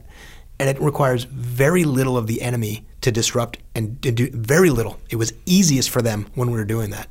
And if you're going to make that investment in that time and that commitment to doing that, spend as much time as you possibly can taking advantage of whatever it is you've created by going through that work. In doing that, and all this stuff I'm hearing, stealth. There's all these things that I'm hearing, and it's like the ambush should be the goal every time. Mm-hmm. Your goal should be to keep the enemy from not understanding what's happening all the time. Why would you ever do the frontal assault? They see it's coming. Now you still may win on the frontal assault, but it gives the enemy every possible thing it could have to defend itself against it. They see it coming. They know it's coming. They're massing their firepower. The frontal assault, 9 times out of 10, is a loser, even if you actually win the engagement. It's just a loser. And it's like the mindset should always be outmaneuver them. Yes. And it's when you hear it, it sounds so simple. And when you hear it in a business context, in a leadership context, it sounds. It sounds, and people, Echo brings up this example of, well, that's just the way I am.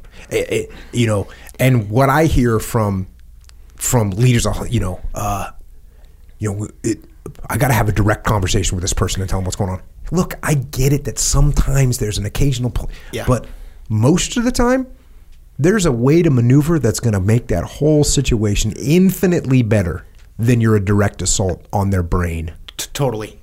And probably the biggest thing that we need, that I talk about and I try to explain and dispel the myth. Look, when we're talking about flanking your enemies in combat, you are actually talking about maneuvering to destroy them, to get into position to wipe them out. And if you're taking the analogy of, I have someone I work with, this is a peer, this is my boss, this is someone on my team. The flanking and the outmaneuvering isn't to destroy them. It's to get to a place for them to recognize there's a better way for me to do it that actually helps him, helps me, helps the team. And so my life gets better.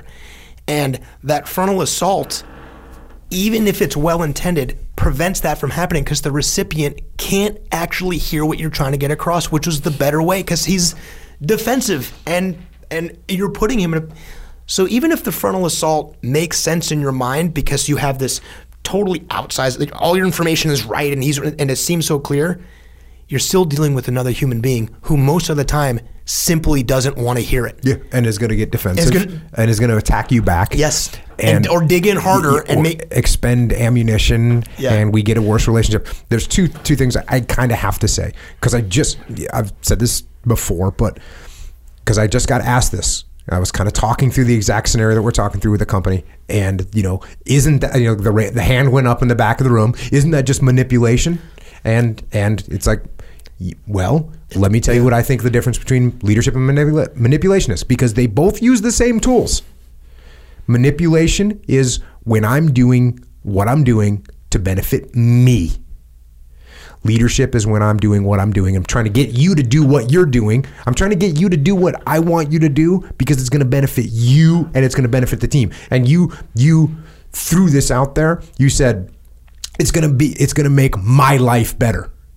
But what you really mean is it's going to make our life better, the team's life better. And most important, I actually want, when I manipulate you, Dave Burke, I'm manipulating you, and everything that I'm doing, every maneuver that I'm making happen to you, I'm doing it, and it's going to benefit you. Your life. Way over me. For sure. And way over me. That's exactly right. And when you look up, in my best manipulation that I can do, you don't even realize that it happened. And you're looking up going, well, I did a good job on that last, project that I had to do. I did a super job, and I got a fat, paycheck and a bonus, and oh, that's great. I did great. And that's exactly what I want you to be saying. I want you to be saying, I did great. Yeah. And you know what? Subconsciously, in the back of that little freaking nugget of a brain you got in there, you're going to go, that guy kind of helped me out. That boss man did. 100%. And that's what we want. Because then they realize, our team realizes that we care about the team more than we care about ourselves. And then when we have that, that's the trust and the relationship, and that's what makes a team strong. That is the glue that makes a team strong. If you don't trust me and I don't trust you, we don't have a team. Period. There's no glue. As soon as that pressure comes along, we're going to fracture, we're going to fall apart. When we have a strong bond, we know what that pressure does to us. It makes it even stronger. Get some. Back to the book. The reverse slope defense is an example of using invisibility to spring an ambush. The enemy does not know where you are until he comes over the crest of a hill and is hit by our fires. His vehicles are hit on their soft underbellies. His troops are exposed to our weapons. Because he could not see us until the last moment, he could not call in artillery fire on our position. The reverse slope not only protects us from his direct fire, it protects us from his observation and thus his indirect fire. That is part of the ambush mentality. Do not let yourself be seen. Fourth, in an ambush, we want to shock the enemy. Instead of taking him under fire, gradually with a few weapons at long range, we wait until he is within easy range of us with every weapon. We then open up suddenly all at once with everything we have. He is paralyzed by the shock. He cannot react. Everything was going fine, and suddenly he's in a firestorm with people falling all around him. Often he will panic, making his problem worse as he reacts rather than acts. Combined arms may be used to ambush the enemy. Artillery raids that reach deeper into his vital areas than expected can produce the same desired shock effect as ground-based ambush. We place him in a dilemma as he attempts to move from the effects of artillery and goes right into attack by the air. Finally, in the ambush mentality, we always focus on the enemy. The purpose of an ambush is not to hold a piece of terrain, it is to destroy the enemy. We use terrain to effect for the ambush, but the terrain itself is not what we're fighting for. All right, next section, asymmetry. Fighting asymmetrically means gaining advantage through imbalance, applying strength against enemy weakness. Fighting asymmetrically means using dissimilar techniques and capabilities to maximize our own strengths while exploiting enemy weaknesses. Fighting asymmetrically means fighting the enemy on your own terms rather than on his. By fighting asymmetrically, we do not have to be numerically superior to defeat the enemy. We only have to be able to exploit his vulnerabilities. For example, using tanks to fight enemy tanks, infantry to fight enemy infantry, and air to fight enemy air is symmetrical. Using attack helicopters to fight tanks and close air support against enemy infantry are examples of fighting asymmetrically. In these examples, we gain advantage of the greater speed and mobility of the aircraft relative to the enemy. Ambushing tanks with attack helicopters in terrain which hampers tank maneuvers provides an even more effect and generates even more advantage. This is the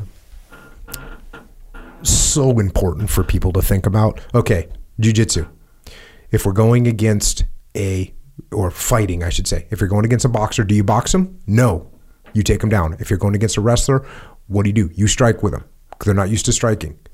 If you're going against a jiu-jitsu person, what do? You punch them. You stay standing. You don't go into what the person's good at. You don't want to fight them in their own game. If you watch the early UFCs, that's why everyone lost to jiu-jitsu. Because takedown, you didn't see Horace Gracie standing in there and trading blows. No, he went asymmetrical. That's what you do. Obviously, it's what you do on the battlefield.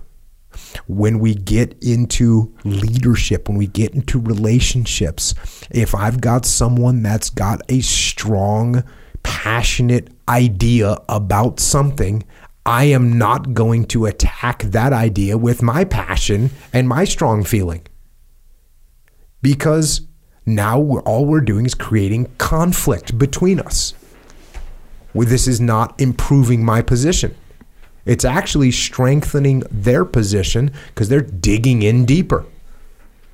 So what do? I look for another thing that I can start to maneuver on.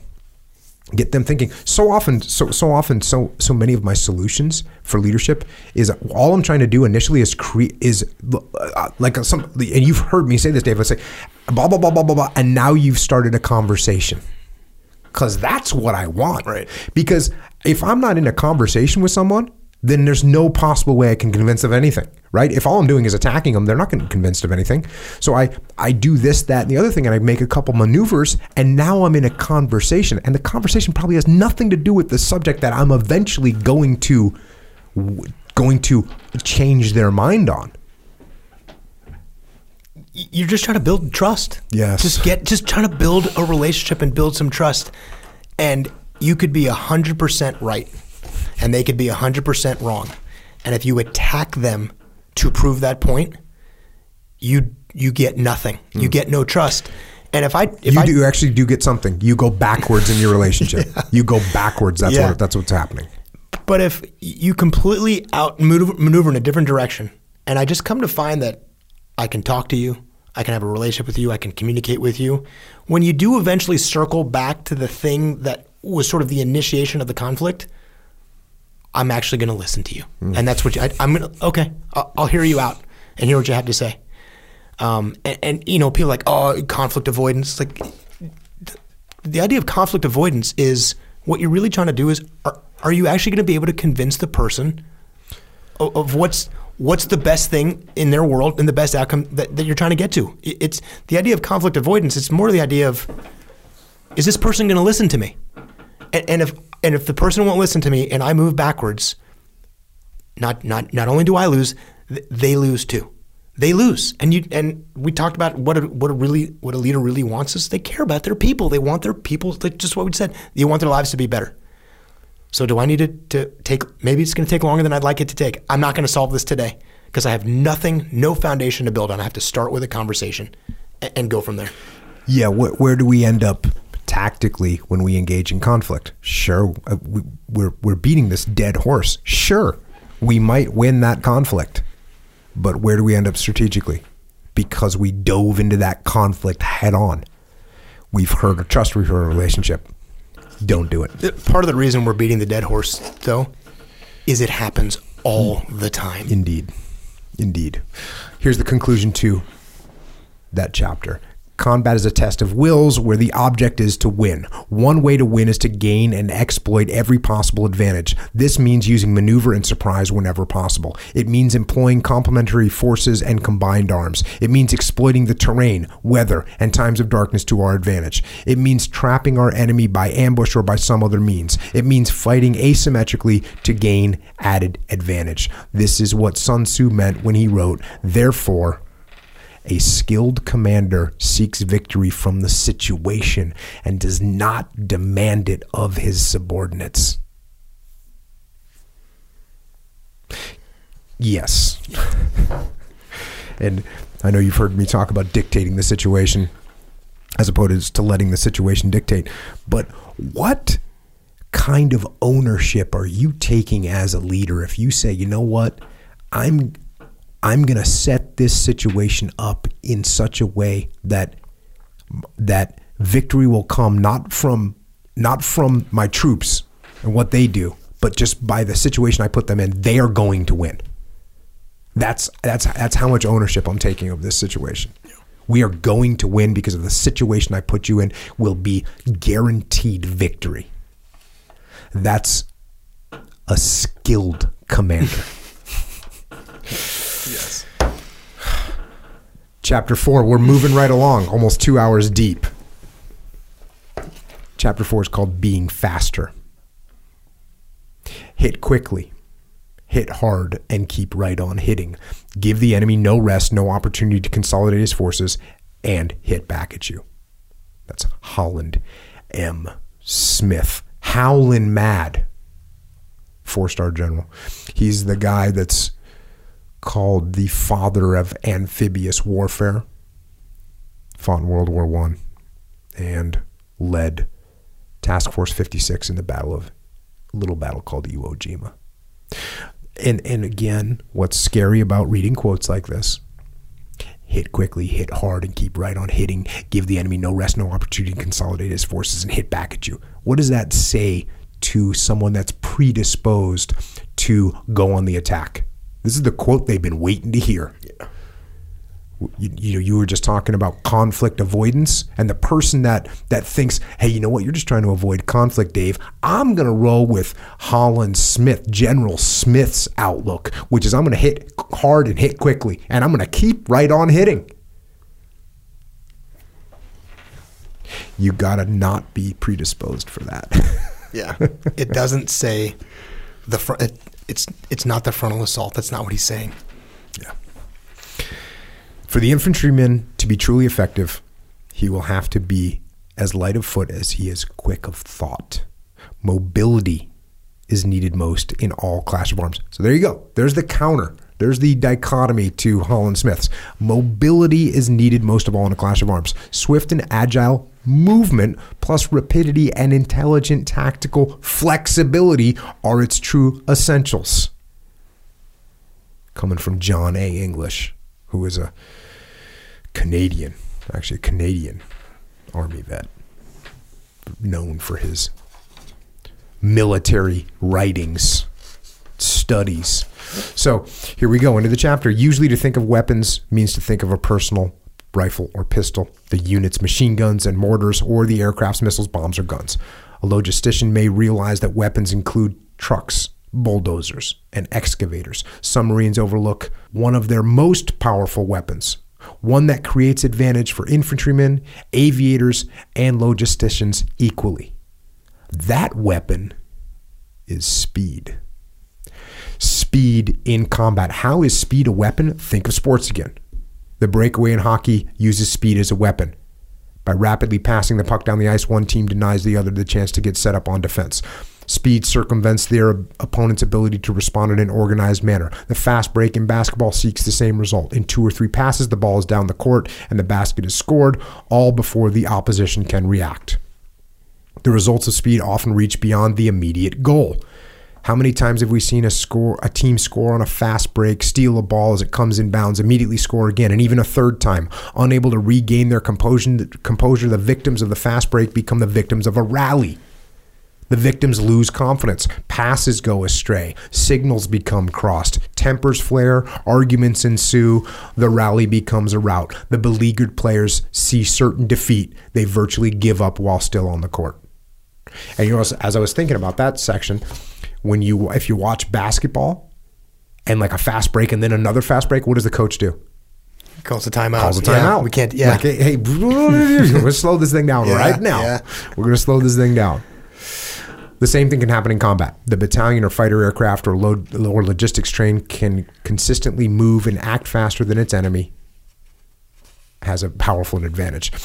In June of 1943, during the Battle of Saipan, the aggressive, hard-hitting tactics of General Holland Smith proved to be singularly successful in defeating the Japanese defenders. General Smith's tactical plan for Saipan called for applying unremitting pressure on the enemy and bypassing strong points of resistance by mopping up by reserve elements in order to press the attack to better ground.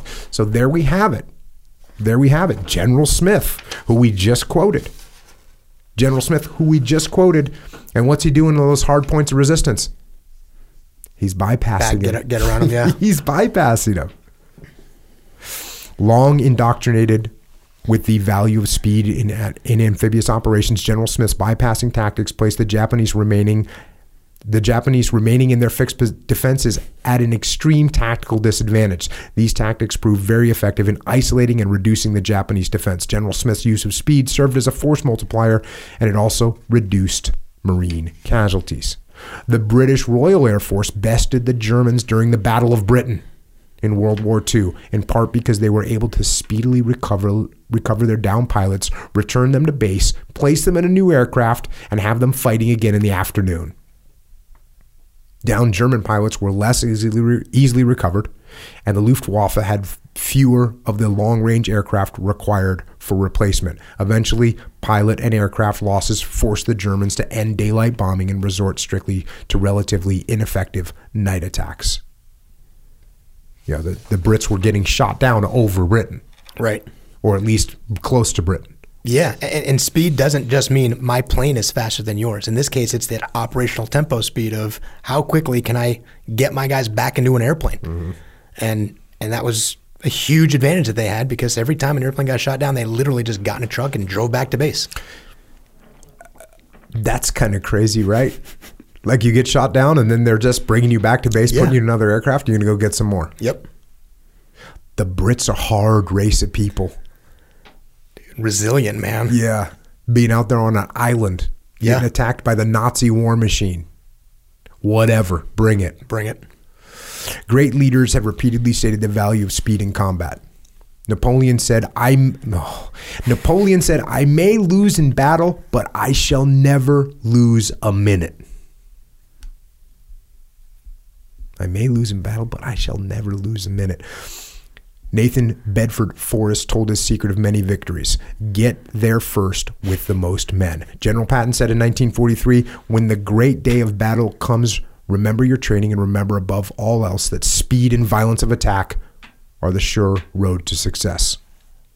History's great commanders differed in many ways, but one thing they shared was a sense of the importance of speed.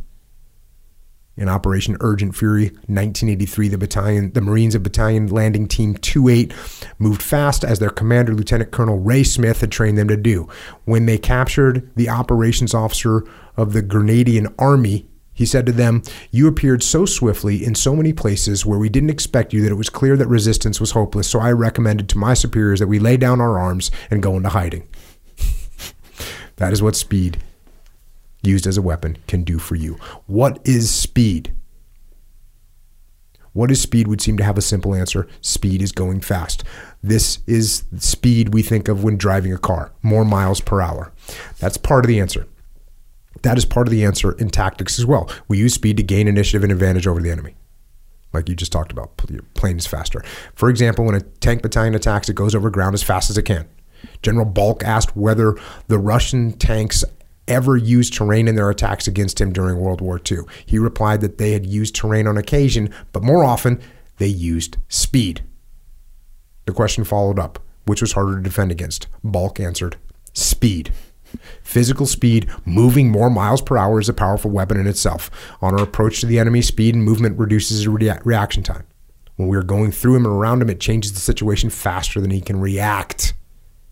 Once we are past him, it makes his reaction irrelevant. In all three cases, speed impacts on the enemy, especially his mind, causing fear, indecision, and helplessness. Remember, attacking the enemy's mind is a central tenet of maneuver warfare. I might even call it the primary tenet. Yeah. Speed and time. In a military sense, there is more to speed than simply going fast. And there is a vital difference between acting rapidly and acting recklessly. There's your dichotomy coming at you live from Marine Corps 1 TAC 3. With time, we must always consider the closely related factor of timing. Speed and time are closely related. In fact, speed is defined in terms of time, miles or kilometers per hour. In tactics, what this means is always of the utmost importance.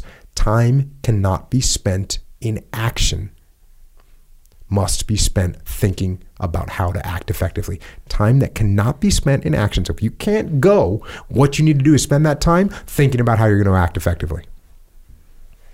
I wonder how much modern life has chewed up that idea. Because when we're not thinking, when we can't do something, I see people all the time. They're not being proactive. They're not doing time. anything. Yep. They're not doing anything productive. They're definitely not thinking about how to act. When they can't act, they're not thinking about how to act effectively. No, for sure. I see that all the time.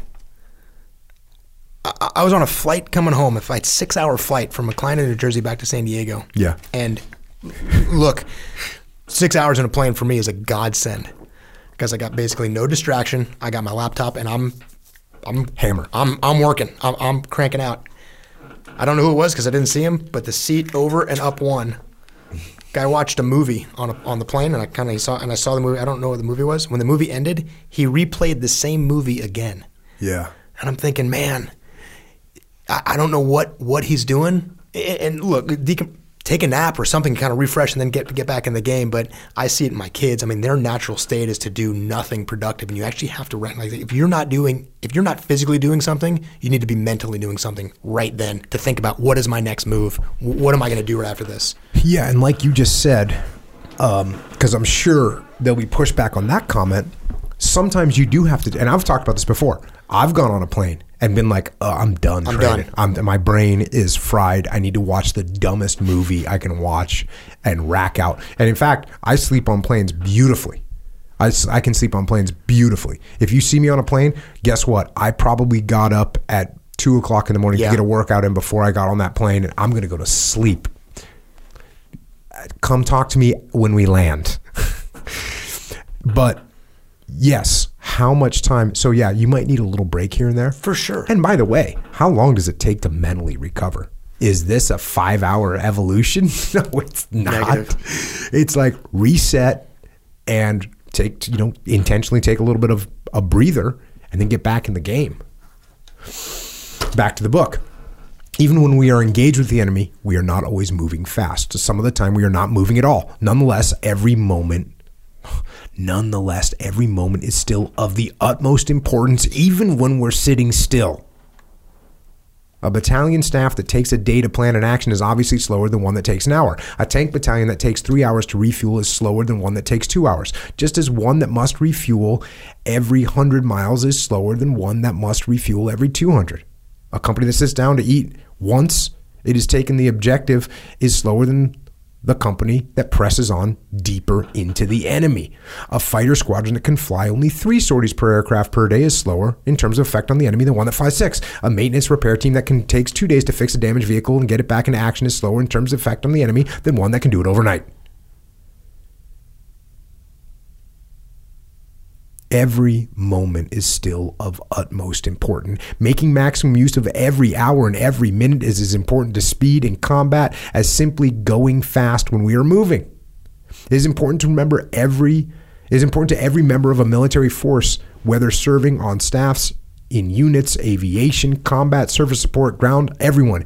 A good tactician has a constant sense of urgency. We feel guilty if we are idle. We never waste time, and we are never content with the pace at which things are happening. We are always saying to ourselves and others, faster, faster. We know that if speed is a weapon, so is time. That is so legit. Think about a leader who can cultivate that mindset in all of his people. Think about how productive your people are if they all feel like every single thing they do, whether they're the most the person that seems like, okay, we're a sales-based business, so I'm in sales. The people that are on the back end that get no publicity, that are working the logistics or the administration. Think about it, the leader that gets everybody in his organization to feel that same thing. That if I'm wasting time, the guilt of hurting the team, if you can cultivate that from everyone, not just your point of attack people, but everybody, think about what those organizations are able to do.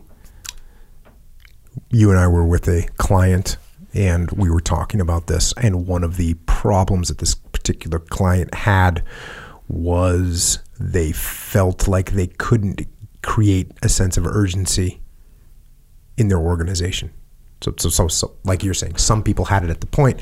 They said, how do we create a sense of urgency? So for those of you that are wondering how to create a sense of urgency with your people, the way that you do it is by making sure they understand why they're doing what they're doing and why it's important. And the example that I gave was, if you have a SEAL platoon, and I would see this situation unfold in training exercise. You've got a SEAL platoon, and they've got a perimeter set up, meaning they're stagnant. Maybe they're doing a reorganization of ammunition. Maybe they're getting a head count. Maybe they are working on a wounded guy or something like that. So they're in a stagnant position. They've got their 360-degree security set up, and all of a sudden someone sees enemy maneuvering on them. And now the leader wants to create a sense of urgency. He wants to leave. So he says, all right, everyone, hey, we're moving. We're leaving in 1 minute. Pack up your stuff. We're leaving in 1 minute. And guys, so one guy's like, hey, man, we just got here. I'm tired. I'm just trying to sort out my ammunition. Someone else saying, hey, we got this wounded guy. He's unstable. I need to get him stabilized. And someone else is saying, well, hey, we're trying to still get a full head count over here. Let me just get a handle on my fire team. So that's what they're all thinking. And maybe some of those priorities are actually really, really important. Certainly we have a wounded guy. Certainly we want to know where our people are. And those people, so they don't really do anything. They don't react. His 1 minute call gets blown off. And you don't think this happens in the military? Oh, it happens. I see it happen over and over and over and over again. That SEAL platoon commander can't understand why no one will move. And so he says it again. Hey, everyone, we're leaving. We're leaving in 30 seconds. And what happens? Say everyone thinks the same thing they just thought 30 seconds ago, which is, I'm not going anywhere. I got my gear out. I'm sorting ammunition. Calm down. The lieutenant's freaking out again. Why can't he create a sense of urgency? The reason he's not effectively creating a sense of urgency is because he's not explaining to his people why they need to move. So when a good leader says, hey, everyone, guess what? I know we're jumbled up right now. We have enemy maneuvering to the high ground on our flank. They're 200 meters away. We need to move right now or we're going to get slaughtered. And you'll see people move. So when you want to create that sense of urgency, when you want to get people to understand the importance of time and that we never waste time and that we feel guilty if we're idle and that we have a constant sense of urgency, if you want to make that happen, explain to your people why they're doing what they're doing and why urgency and speed is important in that particular situation. Timing. We employ speed and use time to create tempo. Tempo is not merely a matter of acting fastest or acting at the earliest opportunity. It is also a matter of timing, acting at the right time. Timing requires an appreciation for the rhythm of combat so we can exploit that rhythm to our advantage. It is physically impossible to always operate at peak tempo, like we just talked about. Sometimes you got to take a breather. Sometimes you got to watch The Big Lebowski for the 174th time. Even though we can extend operating cycles through the economical use of resources, we cannot operate at top speed indefinitely. We must rest our people and replenish our supplies. The test of skill is to be able to generate and maintain a fast pace when the situation calls for it and to recover when it will not hurt us. Timing means knowing when to act and, equally important, when not to act. You gotta know when you can take a little breather. Although speed is an important tactical weapon, there are situations in which it is better to bide our time. So here we go. Here's the dichotomy. Speed is an important tactical weapon. There are situations in which it is better to bide our time. If our concept of operation involves a diversion, we need to allow time for the diversion to take effect. If we have laid an ambush for the enemy, we need to give the enemy time to fall fully into the trap. If the situation is still forming, we may want to develop it further before we commit to a course of action. So this is a big one, and I'd see this happen with young SEALs, where they would immediately make a decision before, and we'd actually say it to them. We'd say, hey, you got to let the situation develop. Those are the words that we would use. Let the situation develop. And sometimes you have to do that. And there's a dichotomy that you go too far in one direction, you're going to get overrun. For example, an error commonly made by defenders is counterattacking too soon so that the enemy is merely pushed back rather than cut off, encircled, and destroyed. Decisive action is our goal, and it must be timed to occur at the proper moment. There are times to act, and there are times to set the stage and wait. So, strategic patience, we talk about that. Yeah, we talk about it all the time. And that strategic patience of, hey, you have to let the situation develop so you actually get more understanding of what's happening, so the move that you do make is the right move. And when you're talking about your folks, not being able to run at the highest up tempo all the time, especially if we work with these younger companies, startups that are growing, and your folks aren't always going to tell you either. They're not going to say, hey, I think we need to take a knee, or I think we need to reevaluate. Sometimes they're going to put their heads down and go, and they're going to go and go and go. And actually your job as a leader is to recognize when that is, when they're not telling you that we need that. I mean, I always had that problem. But I personally always had that problem because no one wanted to tell me, hey, we need a break. Yeah. Like, you know how many times Leif Babin came up to me and said, hey, man, I could really use a breather? Or JP Dinell came up to me and said, hey, boss, can I get some downtime? Yeah, zero. Yeah. The amount of times JP said that to me is zero. Yeah. It's zero. So, and are there times when he absolutely needs downtime? Oh, yeah, because he would burn the candle at both ends. He will do it now. Yes. He doesn't care. He's going to go get some. So, yes, as a leader, you need to be able to recognize those things because they're not always going to say it to you. A benefit from a decision not to act is that it saves precious resources and energy for later commitments. Some leaders dissipate their unit's energy on constant, unprioritized activity. Not all activities support the mission. A unit's energy is not easily replenished and should be treated as a precious resource to be expended only toward decisive goals. Relative speed. Going fast and making efficient use of time are both parts of the answer to the question, what is speed? However, something else must be considered. The enemy. As with all things in war, speed is relative. Speed is meaningful militarily only if we are acting faster than the enemy. We can do that either by slowing the enemy or by increasing our own speed. In the Battle for the Falkland Islands in 1982, the British Army moved slowly. The terrain was difficult, the weather was abominable, and much of the material had to be moved on the men's backs, all of which slowed down the British.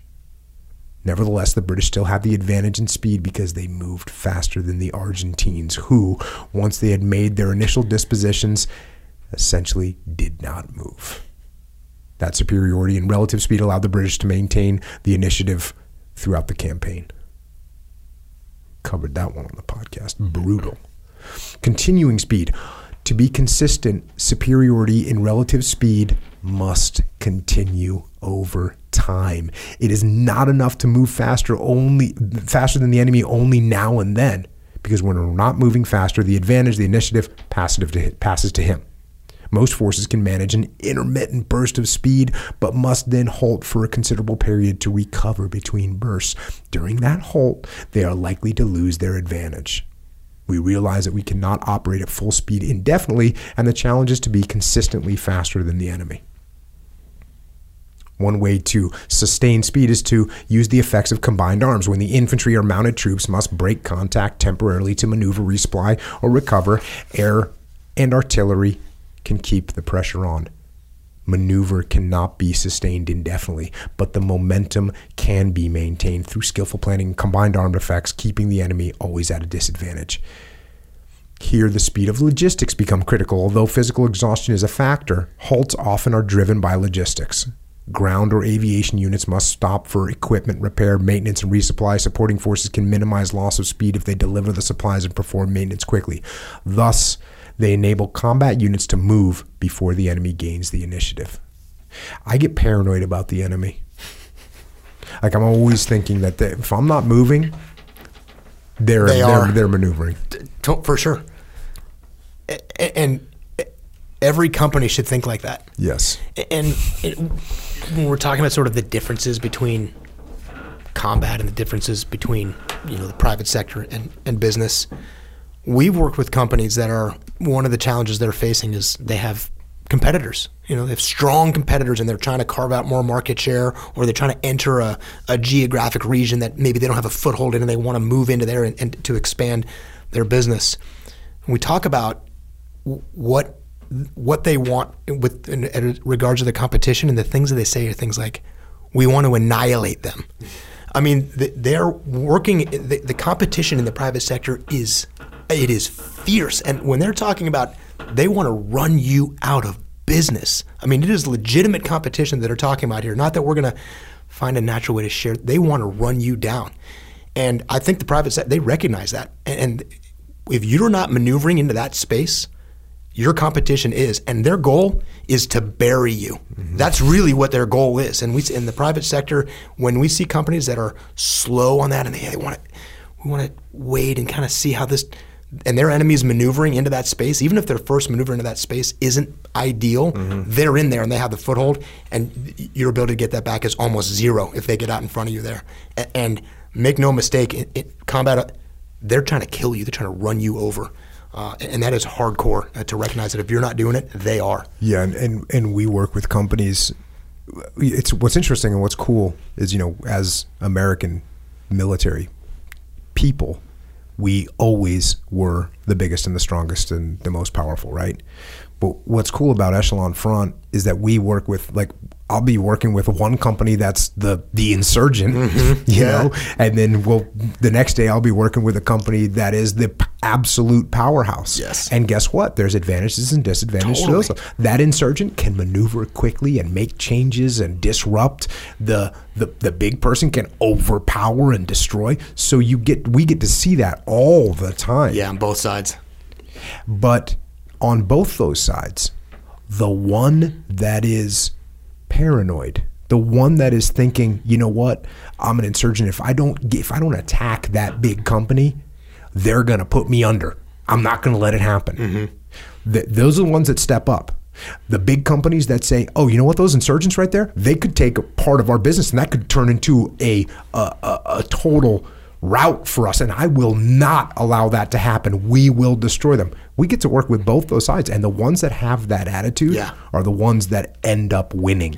A really big, really historically successful company that has done great work and had year after year of good work that is paranoid of that, those companies are hard to take down because they've got all those tangible things and they have that mindset of what got us here doesn't guarantee that we get it tomorrow. And when you see a good company that wants to get better and they are paranoid of the insurgency that they used to be 5 years, those are the ones that fight off the complacency, that fight off the ego of, hey, we've arrived, we've accomplished our objective. And when you got a big company that is paranoid of losing, man, it's awesome to see. And that requires humble leadership. I'm saying, hey, there are no guarantees tomorrow. These guys are out to get us.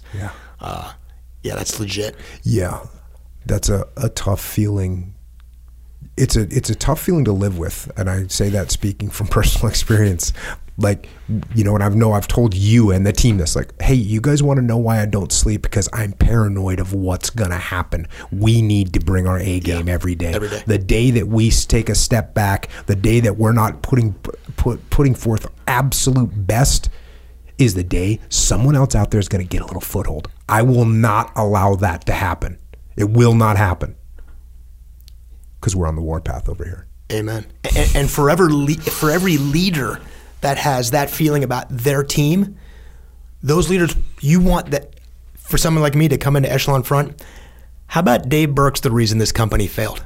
How about we brought in this guy and he didn't stay on the path the whole. How about Dave got complacent and I start that feeling of paranoia of there is no way I'm going to contribute to this company not being successful. And if you get those leaders that have created something and built something and they have that same feeling of ownership all the way down to the bottom, where the most junior person, the newest hire is paranoid and they are in the game. That force is so powerful, and it's to cultivate. And the way to do that, is to give them that same amount of that same ownership you have of this is yours. And oh, by the way, that means we can all lose here. You have to feel that same feeling of I could be the reason we fail, and I am not going to let that happen. And that's a burden. That's a burden. Yeah, that's a feeling that stays with you, and it stays. And if you don't have that feeling, there's something wrong. You should get it. You're in the wrong. Yeah, you're in the wrong. You're doing something wrong if you don't have that feeling. Check. Speed and change. In order to act consistently faster than the enemy, it is necessary to do more than move quickly. It is also necessary to make rapid transitions from one action to another. While there are many types of transitions in combat, it's important to remember that the transitions produce friction. Reduction of friction minimizes the loss of tempo that the friction generates at the point of transition. A unit that can make transitions faster and more smoothly than another can be said to have greater relative speed. In jiu-jitsu, I know that I learned one of the really powerful lessons that I learned from watching my old coach Fabio Santos. I was watching him train. This was when I was probably a white belt or a blue belt, but I was watching him train with one of his purple belts, or one of our purple belts that we had at the time. And I was watching him, and like, for instance, as the guy mounted him, he was escaping. As the guy put him the guard, he was passing the guard. So he did not allow, he was just ahead on tempo. He was just slightly ahead. Like, I'm not waiting for you to settle in position. No, it's not happening. I'm actually going right now. Yeah. So that is a good attitude to have in everything. In the 18th century, the importance of fast transitions, sometimes called agility, was displayed when shifting from column formation into line. If an army could not rapidly deploy into line and consequently was engaged while still in column, it was often beaten. Much drill was devoted to practicing this difficult transition so it could be accomplished rapidly in combat. Today, we develop proficiencies in battle drills and immediate action drills that allow units to rapidly transition from one formation to another without pausing. It is important to be able to effect rapid changes in organization as well. Being quick to effect required changes in task organization based on a rapidly changing battle situation increases agility and decreases reaction times. Battle drills and rehearsals can be conducted to smooth out procedures for changing organization rapidly. The faster these transitions can be made, the more effective the force becomes. The place in time and space where transitions occur can be called a friction point. Friction points commonly encountered in tactics include movement from an assembly area to attack, from patrol movement formation to ambush posture, from defensive posture to attack, from one maneuver to another, and so forth. The transition involves simply positional changes and drills, but also changes of attitude in the minds of Marines. We must shift our mental focus from one movement to another. So here's one of the things that I did with my platoons, with my task units, that was super effective. When it came time to do an assault, and some guys would really set up a specialized assault formation. Okay, since we're doing assault, okay, they would make these changes to their formation, and I would really minimize, if not completely eliminate, this whole change in the way we're going to form. So we're going to do an assault. Okay, cool. Charlie platoon, you're on assault. And you got one squad from Delta. Everyone's in the same patrol formation. Everything's the same. But you're going to do the assault. Okay, cool. I'm not saying, okay, we're going to take these breachers and we're going to set up these special overall. No. Everything's the same. And by the way, what happens when we get hit and things start falling apart? Everyone's with the unit, the little element that they're used to working with. And we got unit integrity all the time.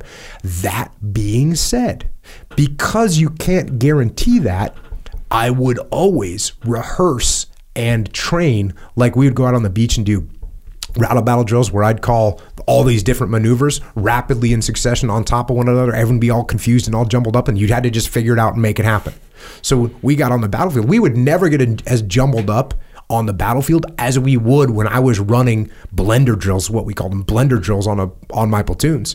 Like, we'd run blender drills. It'd be every person would be in a different position. So everyone got used to, okay, what do you do? What's the protocol that you do when you're all jumbled up? Here's the protocol. You look around. If you look around and there's no one making a call, grab 4 guys. You're a fire team leader. Make something happen. Go. Yeah.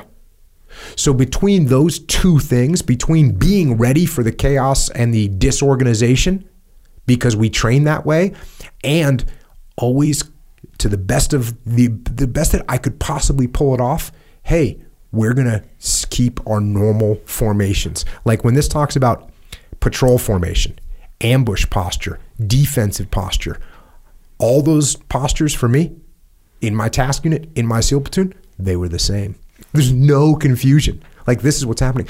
Occasionally, would you have to take a little sniper element and pull them out, or you'd have to do something? Occasionally, yes. Yeah. But I would do that as little as possible, and I would train to the point that they could handle it if it happened. But the thing is, it just wouldn't happen when you're that used to being in that position. So the weird thing about this is this gave us total freedom, because we could assault from a totally different direction. I could say, oh yeah, by the way, that looks like it's a secure, looks like there's a guard up there. So cool, we're going to go in from the south. And nothing changes. Everyone's fine. We're still in platoon integrity. This is just no changes. So that's a little trick that I used. It was, and I'm trying to imagine in my mind right now, what the driving force that makes people want to specialize for a particular part of an operation. The reason that I think we want to do it is because it seems from a broad perspective, from the opposite of from a granular perspective, if we set up like this, that part of the operation will go smoother. And there's a chance that they're right in that particular smooth operation where nothing goes wrong. But in any other thing, when anything goes sideways, it's not the right answer. And if you actually take the mindset that nothing is ever going to happen the way that you plan it to happen, if you just accept that, which I think was verbatim out of the beginning of this, is your plan is not going to go the way that you think, you immediately recognize that that's not a good plan. And it doesn't mean everybody needs to be an expert in every single thing. That's not what it means. But it means everybody, and you talked about the transitions, everybody has to have the flexibility and then recognize, you talked about a protocol. Okay, I can't answer what we're going to do and all, but I know there's a protocol. This is what we're going to do. The four of us, we're going to go attack that problem. That problem will reveal itself as we move down it. But hey, I don't do that mission. I'm a this guy mission. Well, I'm really sorry, but we haven't chosen to do this mission because the enemy is now doing something totally different. So the alternative is to sit here and do nothing, or that we can get up and actually transition out of this mindset, the defense to offense, all those things. That's all mindset. People actually can get good at that. Mm-hmm. But through doing it over and over again, they can actually get good at that. You remember what you were saying earlier about the stealth fighter, about how you used, even though you had the stealth fighter and you had all this advantage, you still did the fundamental things correctly. And that's exactly what I did. So I would have my guys trained up where it didn't matter what person from TU. You take 4 guys from TU Bruiser, 5 guys from TU Bruiser, one of them was going to step up as a fire team leader and start making something happen. Yep. That's the way it was going to be. So I had the capability really to mix and match people and set up a target assault however I wanted to. But even though I had that that capability, that advanced capability, that I could scramble everyone up and we could be effective, it didn't matter. I still used the fundamental principle to be as simple as possible, because simplicity is paramount. Yes. Back to the book. A modern example of the importance of fast transitions comes from aerial combat. Good deal, Dave Burke is in the house. In the Korean War, American aviators achieved, this is the part of the book where you've just been waiting to get here. American aviators achieved a high kill ratio of about 10-1 over their North Korean and Chinese opponents. At first glance, this is somewhat surprising. The main enemy fighter, the MiG-15, was superior to the American F-86 in a number of key respects. It could climb and accelerate faster, and it had better sustained turn rate. The F-86, however, was superior to the MiG in 2 critical, though less obvious respects. First, because it had high-powered hydraulic controls, the F-86 could shift from one maneuver to another faster than the MiG. Second, because of its bubble canopy, the F-86 had better visibility. The F-86's better field of view provided better situational awareness and also contributed to the fast transitions because it allowed its pilot to understand changing situations more quickly. So the beauty of this example is it's a literal example of those transitions we were just talking about. And I briefed this, and I actually used this Korean War example of the F-86 and the MiG-15. I had totally forgotten it was in this book. Mm-hmm. I completely forgotten this example was used in the 1-3. And it says almost the exact same thing. The connection I've made from this story of my machine and your machine, what your machine does well and what my advantages and disadvantages, all too often we see what people want to do with their disadvantages is, hey, we need another machine. This machine doesn't do this as well, so I want more resources and I want more equipment. And the answer is, hey, we can't do that. If we could, it's going to take us years to develop this. And they spend all this time thinking about, well, if I only had a machine that turned better, and if I only had a thing that climbed, and they spend all this time thinking about what it is that they can't do, instead of recognizing, hey, all right, what are our strengths? What are our advantages here? And what do we need to do to build a plan that leverages those strengths? You can actually outperform people in a way that doesn't seem to be evident to them if they aren't the one. I got a better machine. Why do I need to worry about my transitions? I do this better than you. That's a huge disadvantage for them that they don't even realize. And if you spent less time worrying about, hey, what's wrong with the things that I have, and think about, where are my advantages? Small companies, but we don't have the revenue. We don't have the market share. But you know what you have? You've got 25 people. Mm-hmm. You know how quickly you can communicate. You know how fast you can get back. And they've got 1,500 people. They can't get their communication. The strength of the story is a recognition of there were things at that airplane that you would not pay attention to that were vastly better than the enemy. And instead of spending all this time thinking about what we don't do well, is build a plan around your strengths and then outmaneuver them, meaning maneuver more quickly. Maybe you're not doing it. Maybe your turn isn't as fast, your climbing isn't as fast, and watch them react. They're reacting to your first move when you're on move number 3. When they're reacting to your second move, you're on move number 7. And all of a sudden, and 10-1, by the way, just 10-1 is staggering. I mean, that is crazy. It's crazy to think about what, for every 100 airplanes the enemy lost, we lost 10. Think about that. With an inferior machine. That story is my favorite story to tell, because we're used to having right now in the American military, our stuff is better.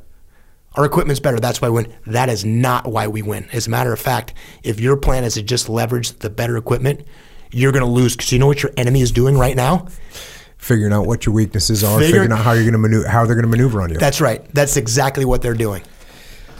Another important part of this, okay? Because of its bubble canopy, the F-86 pilot had better visibility. The better field of view provided better situational awareness and contributed to the fast transition because it allowed the pilot to understand changing situations more quickly. The way that translates when you're not in a cockpit is it translates into detaching from the situation, taking a look at what's going on, and actually being able to see what's happening. What do you see? Yeah. What do you actually see? And if you see what's happening, then you can react faster. You can make those transitions happen quicker. That's this massive advantage that you can have. And the amount of people that I know that do a good job of detaching and taking a step back is a very small number. It's a very small number. And everyone that I know that can do it and do it well, they dominate. Yeah. They dominate. They dominate. When you are not detached, the only thing that is in focus is the one thing you're looking at. And everything else is blurry. It literally is, you don't see those other things. And those are all the other things happening around you that you actually need to be reacting to. Another thing. So the other thing that you had is these high-powered hydraulic controls, okay, which allowed you to transition quicker. You know what stops people from transitioning mentally from one thing to something else? It's their ego. It's their ego thinking, hey, I actually know what's happening and I'm not seeing anything else because what I think is happening is what's happening. I have so much confidence in myself and I think I'm right. So this is I think the enemy's coming in from over there. Okay, cool. And I'm not thinking that I could be wrong. I'm not assessing what anyone else's input is. I'm not listening to what my subordinates are telling me, what my peers are telling me, what my boss is telling me. I think I'm right. So I'm not going to change anything that I'm doing right now. Yeah. So those are the two kind of advantages that we can have in the F-86. In our, you might not be as smart as someone else. You might not have the cognitive capacity. You might not have the charisma that someone else's has. But if you can detach and you can actually be humble enough to assess honestly what's going on, void of your own ego clouding your vision, you can do these two things. You can see better and you can maneuver more quickly. that idea of seeing better, and I've spent a lot of my time thinking about what this means in the private sector now, is even how you measure success. You talked about being paranoid just a minute ago about what a good leader in a good organization, what they're paranoid about. The way we measure success is revenue. There's a whole bunch of ways we have this objective measurement. We're making more money than we did. We're growing. What a really good leader is actually doing is, what's happening? Where are we going to be in 3 years? My vision isn't just the next quarter. My vision is the things that I'm doing, and you have to actually pay attention to what your competition. Now, you don't spend 100% of your time in your competition, but you're paying attention to, and your vision is actually the farthest down range as it can possibly be. Because if we think quarter to quarter, and sometimes we even sometimes think year to year, and these big companies we work with, this long game, this long plan is recognizing what we're doing now. It isn't going to work forever. We're going to have to change. We have to see where we're going, and that is going to change all the time. And that requires, as a leader, to be looking up and out all the time. You asked that question to the muster: when should we be thinking strategically? People are like, well, maybe. Actually, I got asked that question. And the answer is all the time. All the time. And it's that vision of looking of, if you don't have an idea of where you're going to be down the road, you're never going to get to where you need to be. And it's the same story of, hey, the win was we took this hill. Okay, what did taking this hill allow us to do? And if you didn't have a vision of where we needed to go and why that hill was important, you should have just bypassed the hill altogether, because it's not getting you where you need to be. And a good leader has to be able to do that. And that vision isn't always just literal vision. It's actually where is this organization going to go? Because when you're inside and you're a tactical guy, like most of your employees are doing tactical things, they don't see that. They don't see the vision of where you're, and if you can't impart that on them and let them understand what the vision is, they're going to drive you in the wrong direction. Not because they're careless, and not because because they simply don't see it. And for a leader to be able to see it and articulate, that's really, very few leaders are able to do that really well and guide their organizations in that direction. Yes, that's a tough combo to come up with. The person that has the vision, and then that can impart that vision, and that means implicitly that you have to translate that vision to various types of people that are inside your organization.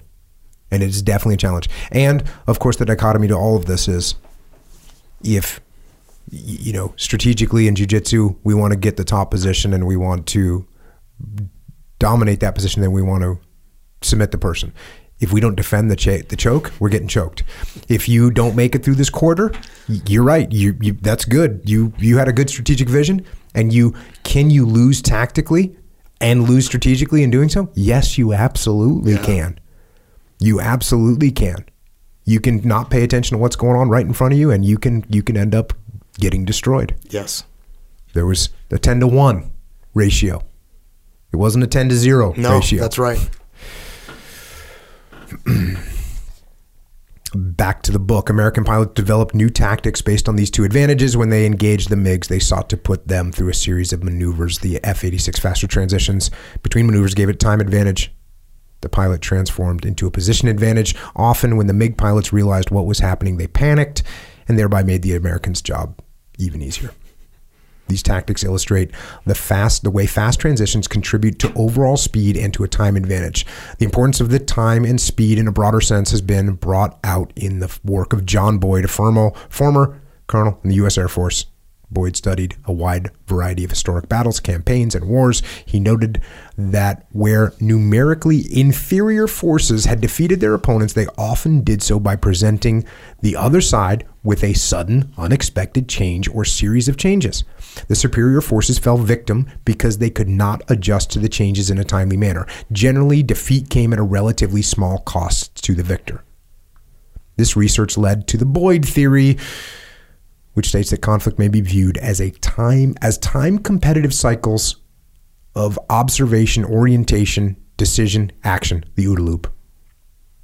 First, each party to a conflict enters the fray by observing himself, his surroundings, and his enemy. In tactics, this equates to the adoption of a hunting instinct, searching, actively looking, hunting for the enemy, and seeing what he is doing or about to do. It also includes anticipating the enemy's next move, getting inside of his mind. Second, based upon these observations, the combatant orients to the situation. That is, produces a mental image of the situation and gains situational awareness. This awareness becomes the foundation of which to erect a plan. Generally, better the orientation, the better the plan. Next, based on this orientation, the combatant decides upon a course of action. The decision is developed into a plan that can be disseminated among subordinates for their planning and execution. Last, the combatant acts or puts the decision into effect. In tactics, this is the execution phase where the decision or plan is implemented. Since this action has changed the situation, the combatant again observes, beginning the cycle anew. This is called the OODA loop. Get some. There it is. The OODA loop. Get some. And, this thing came out of airplane against airplane. It's that MiG F-86 story. The Marine Corps saw this, and the entire maneuver warfare concept for the Marine Corps came from this guy, which is incredible to think about, but it's that we're a numerically inferior force with relatively limited loss can outperform and overwhelm a massively inferior enemy, or a massively superior size enemy, which is amazing just based on speed of maneuver. The Boyd theory helps to define the word maneuver. It means being consistently faster than our opponent. As our enemy observes and orients on our initial action, we must be observing, orienting, deciding, and acting upon our second action. As we enact our third, fourth, and fifth mood, by the time gap between our actions and our enemy actions increasingly widens. Our enemy falls behind in a panicked game of catch-up. He tries to respond to our penetration. We attack his reserves and his command and control. He counterattacks with his mobile reserve. We bypass with helicopter-borne forces. Everything he does is too late. That sounds like a lot like rolling with jiu-jitsu with someone that's better than you. Yes. That's exactly what it feels like. It's the same thing, man. Thus, the military answer to this question, what is speed, is not simple. Nonetheless, it is central to every aspect of tactics. As General George Patton said, in small operations as in large, speed is the essential element of success. We should also exercise caution so as to not confuse. Here comes the dichotomy. We should also exercise caution so as to not confuse speed with haste. General Patton made this observation. Haste and speed. There is a great difference between these two words. Haste exists when troops are committed without proper reconnaissance, without the arrangement for proper supporting fire, and before every available man has been brought up. The result of such an attack will be to get the troops into early action, but to complete the action very slowly. Speed is acquired by making the necessary reconnaissance, providing the proper artillery support, bringing up every available man, and then launching the attack with a predetermined plan so that the time under fire will be reduced to a minimum. So there's a dichotomy. Always there's a dichotomy. Wow, with everything. I have to write a book about that. Check. Becoming faster. Now we see clearly the importance of speed. We want to be fast. How do we do it? We start by recognizing the importance of time. As leaders of Marines, we have a responsibility to make things happen fast. Our sense of the importance of time, of urgency, must direct our actions. We must work to create and build that sense within ourselves. This is the kind of thing you read to yourself before you go to bed at night. And when you wake up in the morning, we have a responsibility to make things happen fast. Once we have it, there are a number of things we can do to increase speed. First, we can keep everything simple. Simplicity promotes speed. Complexity slows things down. Simplicity should be central to our plans. Our staffs, large staffs, may be one of war's greatest consumers of time, our command and control, and our own actions. So this is why, if you saw my task unit going to assault something, they were in the same formation they were always in, or damn close to it. Second, speed is increased through decentralization. Decentralization is an important concept in the execution of maneuver warfare. How do we achieve decentralization while still maintaining control? We use two main tools to provide the required control of the effort and the decentralization of its execution. These tools are mission tactics and commander's intent. Mission tactics is the assignment of a mission to a subordinate without specifying how the mission must be accomplished. It is a key tenet of maneuver warfare. In mission tactics, the higher commander describes the mission and explains its purpose. The subordinate commander determines the tactics needed to accomplish the task based on the mission and the higher commander's intent. In this way, each leader can act quickly as the situation changes without passing information up the chain of command and waiting for orders to come back down. Speed is greatly increased by this decentralization process. According to John A. English in his work on infantry, decentralization has been one of the most significant features of modern war. English wrote, "In the confused and often chaotic battlefield environment of today, only the smallest groups are likely to keep together, particularly during critical moments. In such circumstances, individuals rally around their leader who, armed with the knowledge of the purpose or intent behind their task, can lead them toward success." And this is what we talk about all the time. Decentralized command, the fourth law of combat. And I often describe it, even though it's last, it's certainly not least.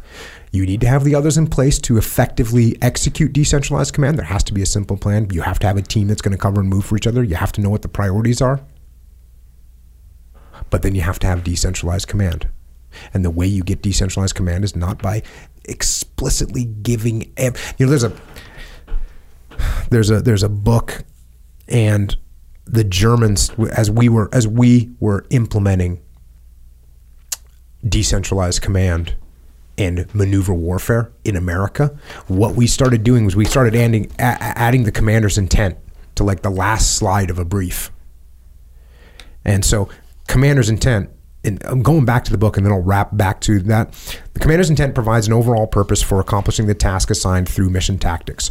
Although the situation may change, subordinates who clearly understand the purpose, that means why, and act to accomplish that purpose can adapt to a changing circumstance on their own without risking diffusion or effort or loss of tempo. Subordinate commanders will be able to carry on this mission on their own initiative and through lateral coordination with other subunits rather than running every decision through the higher command for approval.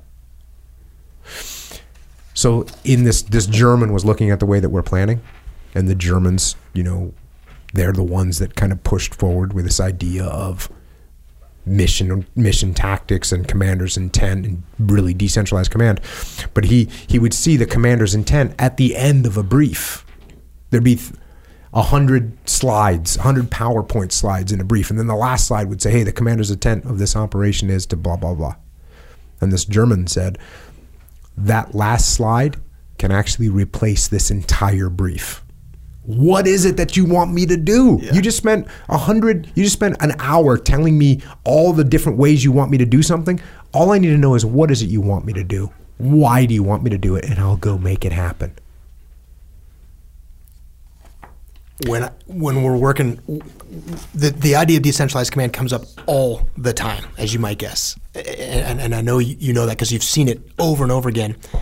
And initially, when we were talking about some of the frustration of junior leaders in the organization, mid-level managers, maybe supervisors, they get really frustrated that their senior leadership doesn't understand what's going on, and they don't have what they need to solve the problems. And I say, hey, who here wants their leaders solving their problems for them? And they all put their hand up initially. They're like, and that's their initial reaction because they're frustrated and I'm like, okay, let's think about that for a second. Do you want your bosses coming down here to your world and actually applying solutions to your problems? And they stop and think and they look, no, I don't want that. I'm like, well, why don't you want them doing that? And inevitably what they come down to is that because they don't understand what I'm dealing with day to day. I'm like, that's exactly right. Because if they did come down to your world, they don't have every single minute of every single day of all the context you have of the problem you're dealing with, and no matter what they do, it's going to be wrong because they don't understand it as well as you do. And on both sides, what people are thriving for and everything is just tell me what you want me to accomplish and then leave me alone because I can actually do that better. And then if you reverse that with the senior leaders, like the same thing is they don't want to be down there because it takes them away from all these other things. And really all is required is for the leader to have the vision and the subordinate leader to understand what are we trying to get done. Yeah. You know, it's a good converse to that question when you ask the subordinates, hey, do you want your boss to fix your problems for you? And of course they all say yes. Another way you could broach that question with an equally probably predictable answer is if you say to the leaders, hey, do you want your folks just to do what you tell them to do? And of course, they're all going to say, oh, yes, absolutely. And then it doesn't take very long into that conversation before you realize that they have no idea how to actually accomplish what it is that they envision. They have no idea how to operate that piece of equipment. They have no idea how to program that piece of software. They have no idea of any of those things. And so, same answer. It's like, yeah, that seems like seems like what I want, but that's not what you want. What you want is subordinates. You want decentralized command where everybody leads, everyone solves problems, everyone's moving towards the unified vision that has been clearly stated by the boss of what the commander's intent is. That's what you want. That's how you run an organization. You would think that would be what everyone would be striving for, and you would think that in striving for it, it would come to be clear how you actually do it and how you actually give people decentralized command is by actually letting go.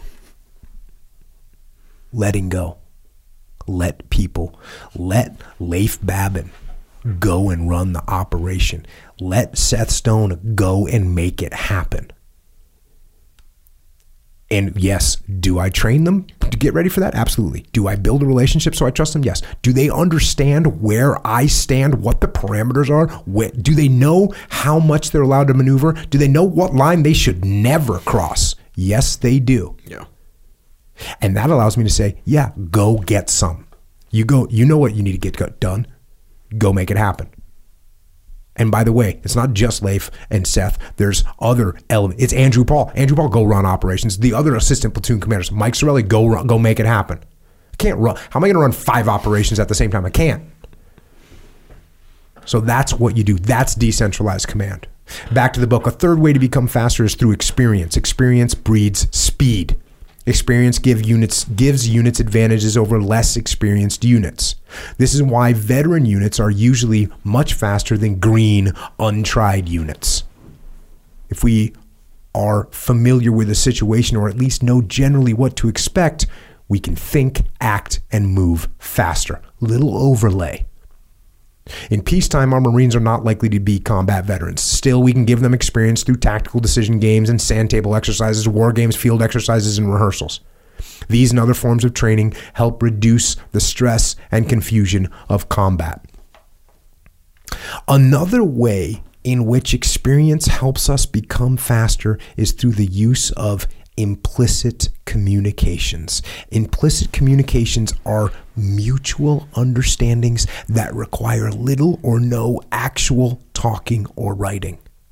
For example, 2 company commanders know each other well. They think alike because their battalion commanders established standard operating procedures and has schooled subordinate commanders in approach to war. This is exactly what I was just talking about. Seth and Leif. Those guys know. There's implicit communication. They don't need to ask me. They know. Yeah.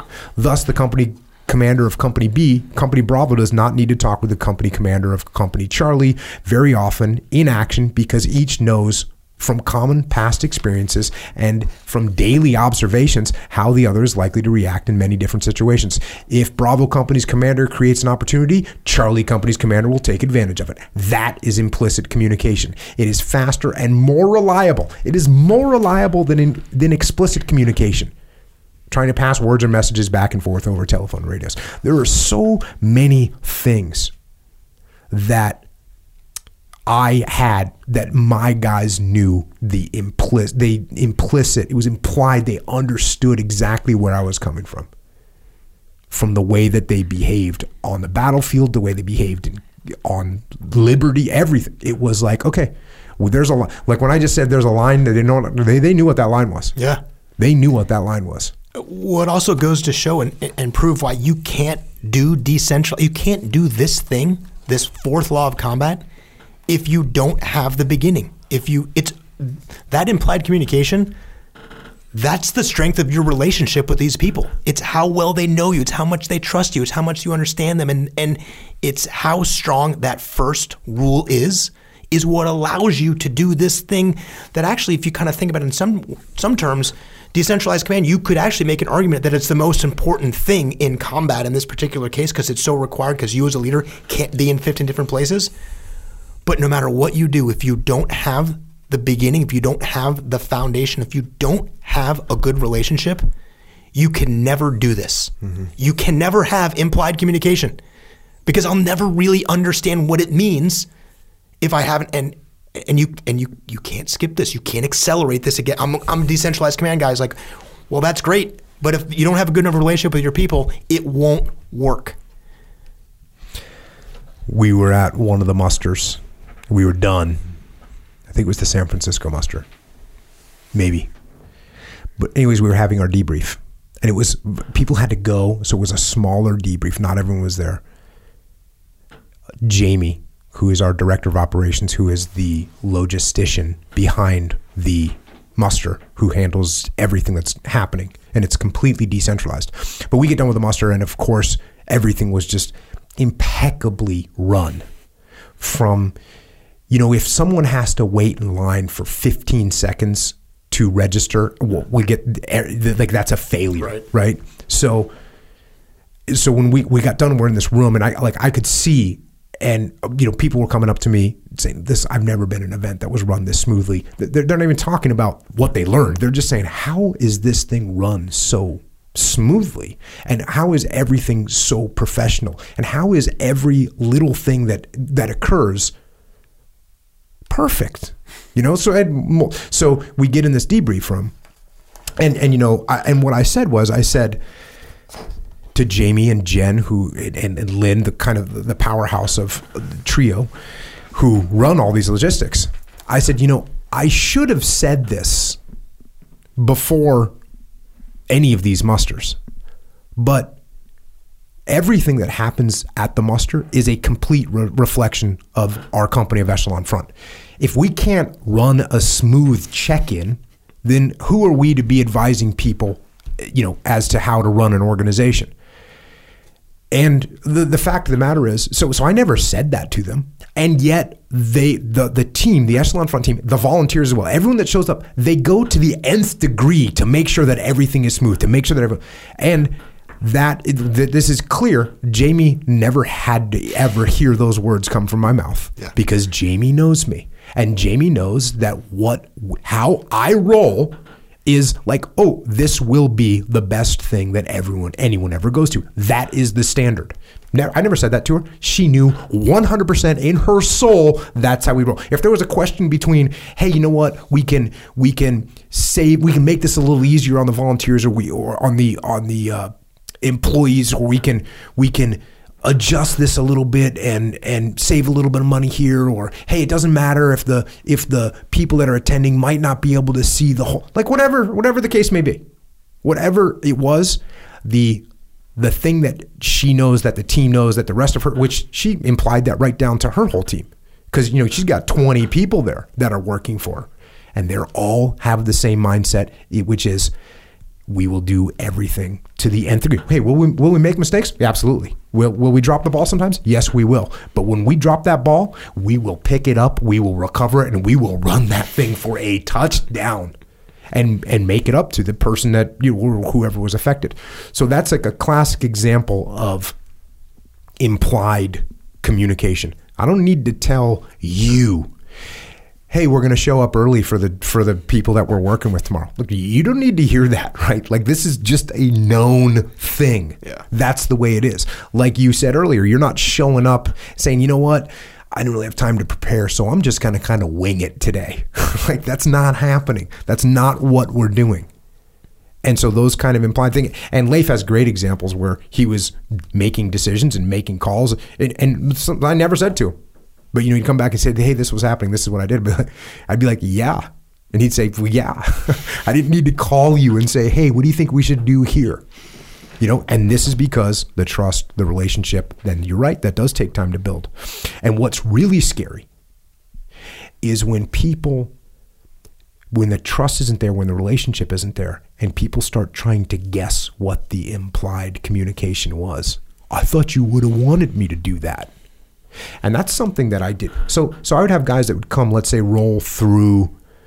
When I was a platoon commander, I was a task unit commander, someone might roll through and go out on an operation here or there. And they thought they knew me, or they thought they knew Leif. And all of a sudden they'd make a move out there on the battlefield, and you go, oh, man, that was not a good move. And clearly I did a fail to let them know that this was not what we're doing. And because my guys knew me and they knew what the implied communication was, they did it. And I didn't have to make it, I didn't have to be verbal with it. But someone that just shows up for a week and all of a sudden they're out on an operation, they do something that's dumb. Mm-hmm. My fault, our fault as leaders, because we didn't make it explicitly clear, hey, here's what's going on, here's why we don't do that. Here's why we don't fire warning shots from a sniper overwatch. This seems like a obvious thing. Yeah. And Leif sitting in a platoon brief wouldn't say, hey guys, we're not taking warning shots. It's implied that it's a clandestine situation as long as we can keep it that way. And when we have to go, we're going to start killing people, not firing warning shots. You're warning people that don't know we're there. This doesn't make sense. But it happens. And that particular thing happened. And again, we as leaders needed to understand, hey, we don't have that full relationship. People don't understand things as well. So you have to watch out when people start trying to guess what the implied communication is. I don't want you to guess. So I don't want you to guess at what I'm thinking. I want you, if you're not sure, I want you to actually raise your hand and say, hey, Jocko, my guess is that you're doing this, but I don't want to guess. I want to actually know. So, hey, if you're thinking something, that's my responsibility as a leader to say, hey, if you're not sure, hit me up. Hit me up. Yeah. Back to the book. Another way speed gains from experience is the development of lateral communications or coordination. If all communication is up and down the chain of command, action will move slowly. If commanders and leaders at every level communicate laterally, if we as leaders talk directly to other leaders, action moves much faster. Lateral communication is not a natural consequence of mission orders. It must be practiced in training. It results from the confidence of the higher commander who has, through past experiences, found that subordinates can exercise initiative based on the assigned mission and commander's stated intent, as you just said. Yeah. A good example of lateral communications comes from aviation. Dave Burke. In the air, the pilots of a flight of aircraft communicate laterally as a matter of course. A pilot who needs to talk to another does so. A message need not go through the mission commander and then be relayed to the other pilot. Events would quickly outpace communication if pilots tried to talk that way. The same procedures may be employed by ground combat and logistics as units as well. What parameters are you given where it's like, okay, you do need to run it through the chain of command? Is that like, hey, I'm going out of the AO? Man, yeah. Like I'm leaving. I got to depart the area, something like that? It's such a small list. It would really boil down to a deviation of what our main practices are, our overarching SOPs that, hey, these are just some big foundational things that we do. It would have to be something like, I'm leaving a location that everybody's probably thinks I shouldn't because I think something else is happening. And if I don't have the big picture, maybe I'm going, hey, look, this is what's happening. This is a critical decision, maybe then. But the reality is the question you're asking me, I'm thinking, I don't even know if I have a good example where I would have to defer to the chain of command given how limited my time and how, you're on minutes. And so if I spend 10 minutes trying to work this answer out, that's probably all the time I actually really had to go execute anyway. So the answer to the question is, I can barely think of an example that I would have to stop what we're doing, ask the boss who's somewhere else, can I go do this? Yeah, and on the ground, it's real easy. Hey, we're going to go across this line, this limit of advance. Do we have, can we do that? Yeah, can we do that? Is there something else going on that would create risk if I did that? Hey, can you tell someone else that I'm moving into their AO? I want to hit a building that wasn't on the target list. Can I do it? Yeah. What's interesting is, again, Leif and Seth, they just knew what. I don't think ever Leif did something where I came back and said, you should have asked, or Seth, where I said, hey, you should have told me what was going on, or you should have asked me what was going on. Those guys knew. Again, implicit communications. Hey, I'm leaving. I'm going across this limit of advance. I'm going to call him Jocko and just let him know. Or, hey, I want to hit this building. I'm going to go. Or, hey, I'm doing this different for the first time on an operation. Yeah. I'm going to check with Jocko and see. Never did I say to myself, you should have told me. And there was not a lot of times where they were telling me something where I was like, dude, come on, of course, go do it. Right. Both those guys had such a good feel for, and they might err towards letting me know, of course, which I think is the good way to err. Hey, occasionally maybe I'd be like, yeah, man, no problem, of course. But I would never say, dude, just do it. What's wrong with you? No, I'd rather you lean towards letting me know what's going on. And I think that's a huge distinction. The difference between asking for permission and informing your leadership, those are very different things. So in that same question, I would let them know, all the time. Hey, I'm moving here. I'm doing this. And as an informative, I'm going to let my leadership know almost as much as I can. But in terms of I don't know if I should do this. I think I should, and stopping the flow, this tempo to get permission because my leadership had created this level of friction that I couldn't make real-time decisions. The deference to the chain of command, that up and down that he talked about. We even went so far to if you were my squadron commander and I was a captain and you were a colonel, and on this particular mission, I was the flight lead and you were number 2, you were my wingman, your rank did not go with you into the cockpit. It didn't matter that you were the squadron commander. I wouldn't treat you like a squadron commander in the airplane. I'd treat you like a wingman. And the expectation was that you would treat me like a flight lead and whatever the natural relationship is there. And that's a good one because we often get asked, well, your chain of command is so hierarchy in the military. And the example that I always bring up is a breach team. So you have a breach team leader that's running the breach. And when that breach team leader looks at me, even though I'm 9 ranks above him in the military or whatever, 4 ranks above him, 5 ranks, actually more than that, a lot of ranks above him. If he looks at me and says, back up, you know what I do? I back up. If he tells me to get down, you know what I do? Get down. Yeah. That's the way it works. Yeah. So he's got the tactical control over that situation and he's the guy in charge. And also I'd say this, when you talk about asking me, how often did Leif or Seth or one of the other junior officers say, hey, what should I do? They almost never did that because I beat that one out of them early on. Like that wasn't happening. We're not doing this here. We're not doing this. You come up with a solution. You tell me what you're going to do. So it was almost always they were telling me for giving me the opportunity to negate. If they said, hey, I want to move across this limit of advance, gives me the opportunity to say, do it. Or negative, there's already friendly forces in that building, hold what you got, or whatever. Yeah. So there was not a lot of asking me what to do. And was there early on? Sure. The further along we got, the less and less those guys asked me anything. I was just going to conclude with that same thing. Is that how I was as a squadron commander on day one? No, on day one I wasn't like that, and that took a little bit of time to get to that evolution. That idea of decentralized command is built on those relationships, and on day one you got to figure out those things, and it does take a little bit of time. So if you got a brand new team and you just got brought into an organization and run your team, that doesn't mean you just cut them loose on day one. It doesn't mean that you actually need to spend some time with a little more closer control than you might like. The sooner you get to that, the better. But yeah, absolutely. You got to build those relationships out of the gate so you can get to that point. And if you cut them loose too soon, it's every bit as bad as micromanaging them when they don't need to be micromanaged. Back to the book. A fourth way to become faster is by the commander's positioning himself at the point of friction. This position may be with the main effort, a supporting effort, or in the rear.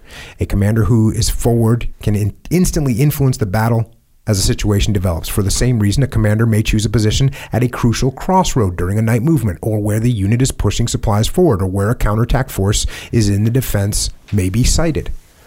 The key is to be where we can best influence the actions of our units. As Marines, we believe in leading from the front, since that is where most friction points occur, but they may occur elsewhere.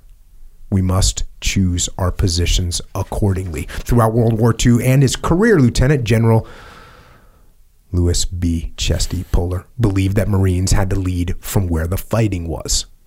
This command post business will ruin the American Army and Marines if it isn't watched, he said while he was the commanding officer of 1st Battalion, 7th Marines at Guadalcanal. As a battalion commander, Puller usually positioned himself directly behind the point element of his battalion and his headquarters element directly behind the lead company so that he could best influence the actions of his unit. From this location, he was able to impose his will and personally affect the outcome of the engagement. Depending on the situation, he could also be found at other points on the march or in his perimeter. His idea was to be where he could best influence the action.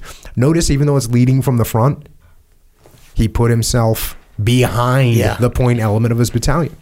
That's not in the point element, because then he's the guy shooting his freaking rifle, not making decisions. It's the same thing in aviation. And so there's a little bit of inherent inflexibility in aviation, because you can't take your aircraft and go 75 miles. You can't just leave yourself as the mission commander. So actually, when you have a mission of 24 airplanes, you've got guys that are dedicated as fighters to shoot down enemy aircraft. And you know what? That's the sexy mission. Everybody wants a MiG kill. I want to shoot my missile and shoot down an airplane, because that sounds cool and that sounds like the most fun. And that's what people want. The real reason we're out there, the mission we're almost always doing, is to blow something up on the ground, to affect some air-to-ground influence, to kill some target on the ground. So you know where the mission commander is, the guy in charge of the whole thing on every mission? He's with the strike element. He's with the element that's actually a full wave behind the leading element, which is the fighter element, which clears everything out. And he's actually in the striker element, because he, can see everything that's out in front of him, and he's actually with the element that will have the most of an amount of impact to the mission, or at least that's the plan. Is he dropping bombs too? Oh, he is. I mean, every airplane eventually, I mean, that's it. From resources. We're up there. Yeah, we're up there. We're dropping bombs. And he's going to be, at some point, he's going to roll in and go, he'll get tactical for a few minutes. He will. He'll go right through the soda straw. In the pop. That's exactly right. In the pop. But just like the amount of time that he's going to be doing that is 90 seconds on an hour-and-a-half mission. And he will actually put himself behind that initial wave and be with what is most likely the point of friction. The bottom line is this tactical principle that could apply to a Marine Lance Corporal, a platoon commander, a battalion. It's the same thing in aviation. It's the same responsibility. And the mission commander, oh, by the way, doesn't have to be the senior ranking guy. It doesn't have to be who is the squad. It's not always the squadron commander. He's not. It's you guys are going here, we're going here, and once I cut you loose and go do your thing. And I was, first when we did OEF, and we were in Afghanistan, this Operation Anaconda was this big mission. I was on night 0 of Anaconda as a captain. I was leading a formation, and the guy I was leading was my operations officer. He outranked me by 2 ranks. He was way more experienced than me, but on that mission, the squadron commander gave me the lead, and he flew off my wing. Is it a workload? Is it a workload issue? Why do they do it that way? It's in other words, if I plan every single mission, eventually I just don't have the capacity to plan them all. So instead, you plan the next one, and that way I can get some rest, or I can, be ready. Yeah, so he can actually go be an operations officer, because what he was doing for most of that day, rather than planning that mission, he was forecasting the next 96 hours of sustained combat operations. The OPSO can't afford he's got to fly. We only have a certain number of pilots, certain number of airplanes. But the rank, it wasn't a matter, is who's going to be able to get that job done in the OPSO and the squadron commander. We're doing long-range strategic stuff. I spent the entire day planning, and he jumped on my wing, and never once did he try to take control of that situation from me, from beginning to end. Got to stay humble. Back to the book. Finally, it is important not only to be faster, but to maintain that speed through time. This endurance is made possible through physical and mental fitness. Physical fitness develops not only speed, energy, and agility to move faster, but it also develops the endurance to maintain that speed for longer durations. With endurance, we not only outpace the enemy, but maintain a higher tempo longer than he can. Mental fitness builds the ability to concentrate for longer periods of time and to penetrate below the surface of a problem. For this reason, fitness plays an important part in the life of every Marine. Patton once said, "High physical condition is vital to victory." And here's the conclusion of this chapter. We must be faster than our opponent.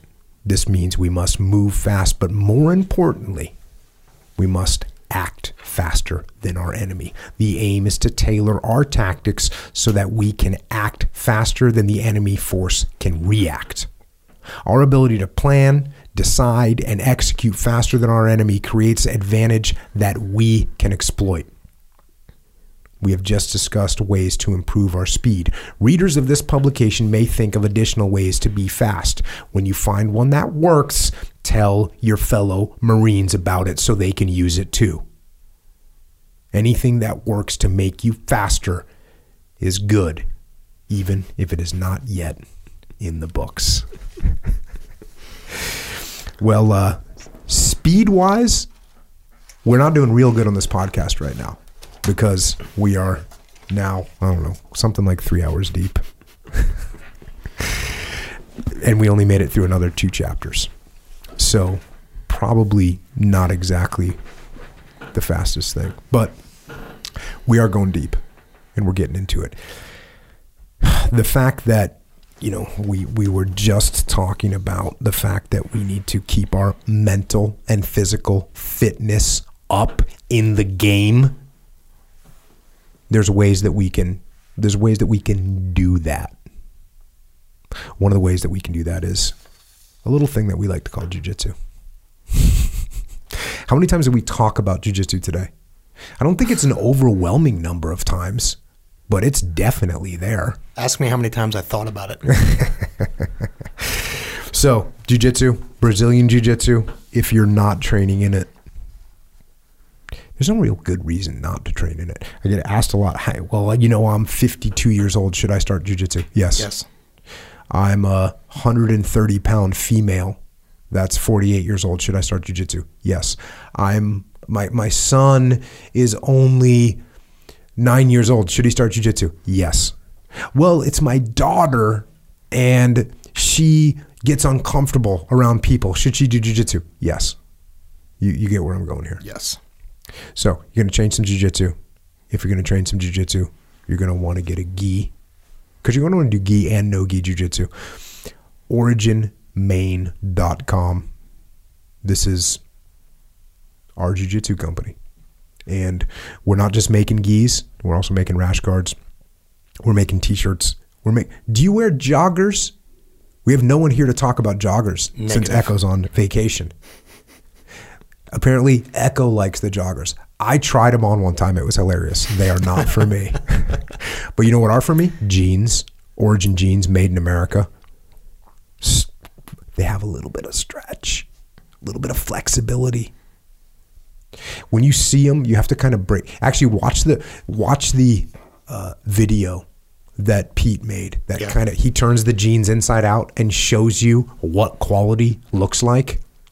That's something that's important to see. Otherwise, you don't understand it. And then we got supplements too at OriginMain.com. Joint Warfare, Krill Oil, Discipline, and Discipline Go, of which Dave partook again like clockwork. I'm about to say good evening, and he's taking a Discipline Go. Yep. Getting it in the gullet. Yeah, you were talking about supplements too. Just real quick in the Joint Warfare, the best way to know if Joint Warfare is working, stop taking it for a couple days. Go on the road and don't bring it with you. Oh, and then I don't make that mistake. Yeah, you won't make it more than once. But if you want to know if it's working, stop taking it for a couple days. That stuff is working. We talked about Discipline last time, but the Joint Warfare, knee, elbow, whatever it is, that stuff is working. And if you get off that, you're going to feel it right away.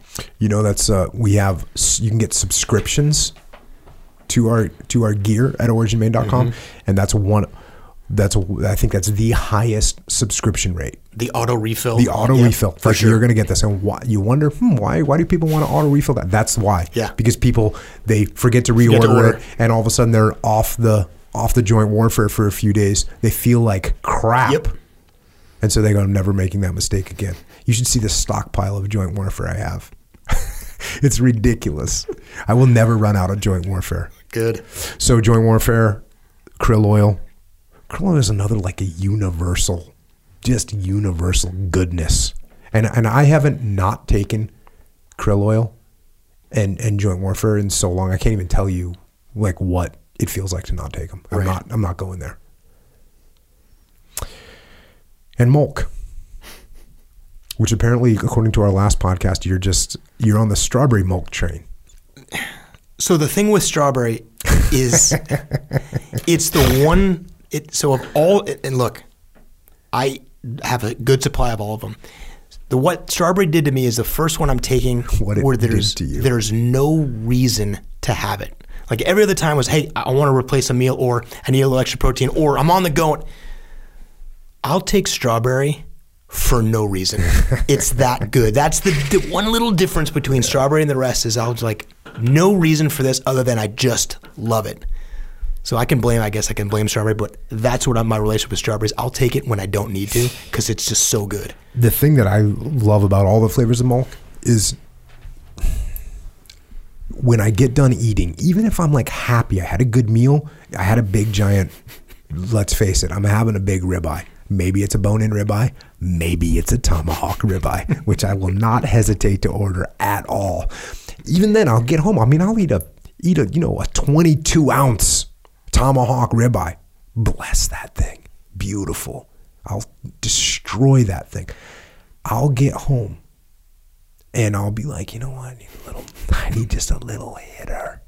You need to get that Molk hitter I mean, why would you? They have dessert on the menu, right? There's a reason that they have dessert on the menu in a steakhouse, right? It's because people, even though they got to eat the steak, even though they put down the tomahawk ribeye, even though they did that, they still want something like that little dichotomy. They want a little palate dichotomy is what's going on.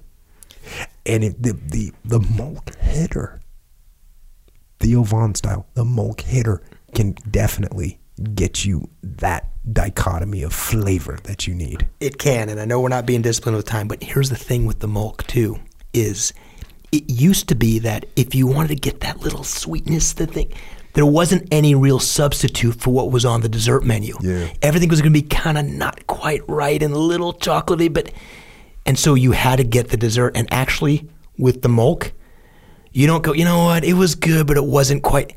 It's now just as good. Oh, so you don't need that dessert menu anymore, because that used to be the only way to get that hitter was the Molk. It's that good. It's that good. Yeah. All right. And there's Warrior Kid Molk too, because most of us are not trying to literally give our children poison in the form of sugar. Yeah. So get your kids those strawberry or chocolate Warrior Kid Molk hitters so they get stronger and faster and become better human beings. And don't forget about that white tea, because there's not too many people out there that just don't want an 8,000-pound deadlift, which is guaranteed 100% double. I'm trying to think of Echo. You normally covers this part because he's more got the science down. Triple placebo, triple blind study has been done. And then we have a store. It's called Jocko Store, where you can get t-shirts, rash guards, truckers hats, beanies. You can get Flex Fits hats. Will you wear a baseball hat ever? Yeah, I have I got the trucker hat. Oh, okay. I do. So here's the thing with the Jocko Store is, so I actually have access to the Jocko Store directly. I don't have to go to jockostore.com. I'm one of the lucky ones that has access to this. But here's the thing. I don't get stuff from the Jocko store because it's accessible to me. I get it because those are the best T-shirts that I got. I'm serious. Like, I get that stuff. And when Echo here's a rash guard, I don't wear it just because he gave it to me. Because I actually could, if I'd go buy a rash guard. I would. I'd spend the money to get the rash guard that I wanted. I actually wear this stuff because it's the stuff that I like the most. And it isn't just because I can call Echo and be like, hey, bro, hook me up. Which I can. And that, you know what? That's good to go. Does he hook you up? He hooks me up. Echo just went on report. And not only does he hook me up, Koa, his cousin Koa, he hooks me up. It's good stuff. And if you don't know this, if you support Origin or you support the store, that's actually what supports this podcast. If you ever listen to this podcast and you say to yourself, that was pretty good, I got something out of that, then we appreciate, because that's how we make this podcast, is through your support to this podcast. Which, if you want to subscribe to it, you can do so, because, well, if you listen to it, you should subscribe to it. And Echo thinks that people don't subscribe to it. Is he paranoid? Should I be more paranoid? Should I be freaking out? People aren't subscribing. No, they're subscribing. If you haven't subscribed, subscribe. And also check out the Warrior Kid podcast. How often do you listen to the Warrior Kid podcast with your children? Dave Burke, go. Only when they're with me in the car, which is every time I'm with them, I'm driving them somewhere. Right. Yeah. And are they, you feel like the lessons are sinking in? They are. Two things. One, I learned from the podcast that my kids will learn things at the ages they are when I didn't think they could. I always, they're too young. They're not going to get it. They do, because they reference it. They will tell me things that they heard. Jocko said this, and actually they actually say Uncle Jake said this. Sure. They say that.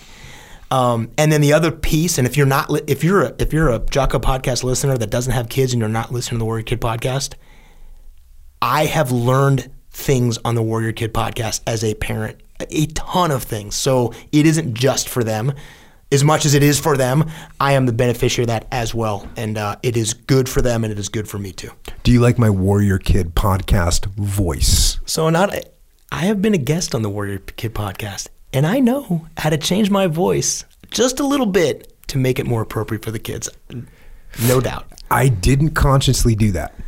I didn't consciously say, you know what, that's just like, I was just like, okay, I'm talking to kids. Yeah. Hey kids, this is the Warrior. It's like, that just what came out of me. I didn't say, okay, need to get into Warrior Kid podcast character. No, yeah. That's just when I'm trying to engage a bunch of kids, you got to give it a little bit of that thing. Absolutely. A little bit of that. So yeah, Warrior Kid podcast, if you want to check that out. And don't forget to check out IrishOaksRanch.com for young Aiden that's making soap on his farm. Aiden's in the game. Yeah, so you can stay clean. YouTube channel. The YouTube channel is called Jocko Podcast, and there's videos on it of this podcast. If you want to see what Dave Burke looks like, you can see. If you want to see what any of the guests, if you want to see what I look like, then you can go to there. And if you want to get small excerpts that Echo Charles made that he thinks are legit, you can subscribe to the YouTube channel. And we've got Psychological Warfare, a couple tracks so that you can overcome moments of weakness. And we also have flipsidecanvas.com. That's Dakota Meyer. Listen to podcast 115. Yes. Listen to podcast 115. Just listen to podcast 115. Dakota Meyer, hear his story, hear what he has done, what he's been through, his life. And I talk to Dakota on a fairly regular basis. And just check out flipsidecanvas.com. That's all you really need to say. Onit.com/Jocko if you need some workout gear. I have the word fitness there. If you need some workout gear so you can jack some steel, check out onit.com/Jocko and get some gear for yourself. And we got some books. Dave, what do you think of the books? Get some books. Same thing with the podcast. You got the Warrior Kid podcast. You have the Warrior Kid books, Way of the Warrior Kid and Mark's Mission. I've got the third book now, Way of the Warrior Kid, Where There's a Will. And we are talking a lot about Danny Reinhardt in my house right now. And how much Mark can't stand Danny Reinhardt. That book, the stories in all three of those books, just like with the podcast, my kids are learning things that I didn't think they were able to learn at their age, and they are, and there are lessons that are applying to my daughter's going into 5th grade. It's applying to her world and the people and the things that she's doing. And as a parent, I am stealing so much from those books to be able to better parent my kids because of what I know is working for them in these books. So the Warrior Kid series, you got to get that series. And Mikey and the Dragons too. Just because it's sort of geared towards a younger kid. Same exact thing. The story in that, my kids get it. They understand that. It is so legit. And then there's Discipline Equals Freedom Field Manual, which is a book that I wrote, and it's answers a lot of questions that I got asked a lot about my own personal kind of operating system, I guess, for lack of a better word. What to eat, how to rest, workouts. And I guess the more impactful part is what I'm thinking about. Discipline Equals Freedom Field Manual, how to get after it. The audio is on Amazon. It's on MP3. It's not on Audible. So you can check that out. And then there's Extreme Ownership and the Dichotomy of Leadership, which were written by me and my brother Leif Babin. When did you read Extreme Ownership for the first time, Dave? I was at the first book release. Leif gave it to me. I met him in DC, and I didn't even know you guys were writing a book. He said, "Hey, come out and join us." He was in DC for that release, and that probably late 2015, I'm guessing, October of 15, something like that. Handed me a copy of the book. Was that when we were all together at an event? No, it was just Leif. Okay. He was in DC on his own. I think was it before that? I'm trying to think. When you... Okay. It was before you and I actually met again, which was probably the following month. It was probably a month before that. Check. And because I was going to school in DC, and he was out there, and he's like, "Hey, jump!" And I hadn't seen him in a while. He handed me a copy of the book, and it was all new to me. And for all the other books on there, you got to start. You have to start with Extreme Ownership, because that's really the thing that makes all of it make sense. Is you have to understand that of what that mindset really means, and you have to read that. Everything we're talking about today was a dichotomy. This entire 1TAC3 manual is a dichotomy, and that's why you sort of have to have both of those together. And you need to read those for the rest of them, even for the field manual, to really make sense. That mindset of really what Extreme Ownership means. It underpins all of it. You have to have both those books. You got to read them.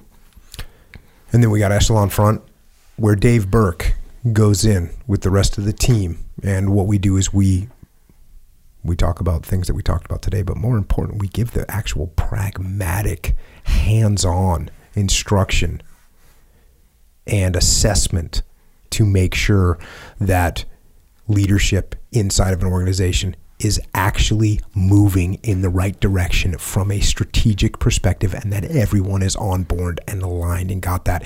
If you have a problem in your organization of any kind, it's a leadership problem. And we can help you with your problems, all of them. EchelonFront.com for details on that. We have EF Online, which is it's a tool.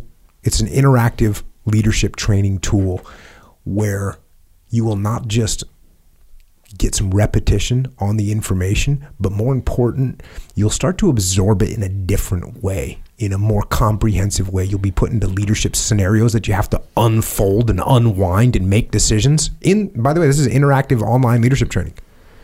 You have to make decisions.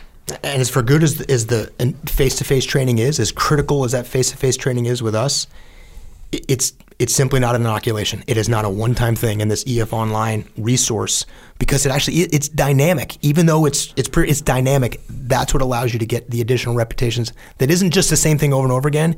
It allows you to think about what it means to be a leader and how to actually problem solve in real time, and a recognition that you got to think about that stuff every single day. Yeah, and the way technology is now, I mean, there's so many advantages to it. For instance, you're in a classroom with 170 people at your event, and you're taking notes on something that Dave Burke just said, and then all of a sudden you look up and you missed his next little topic. That's not happening with EF Online. You're pressing pause, you're rewinding it, you're watching it again, you're submitting a question. You know, you've got that going on. You're going to the Q&A, you're watching, you're trying to make decisions based on what you just learned. When you don't make the right decision, you're having it explained to you why that decision wasn't the best decision for you to make at that time.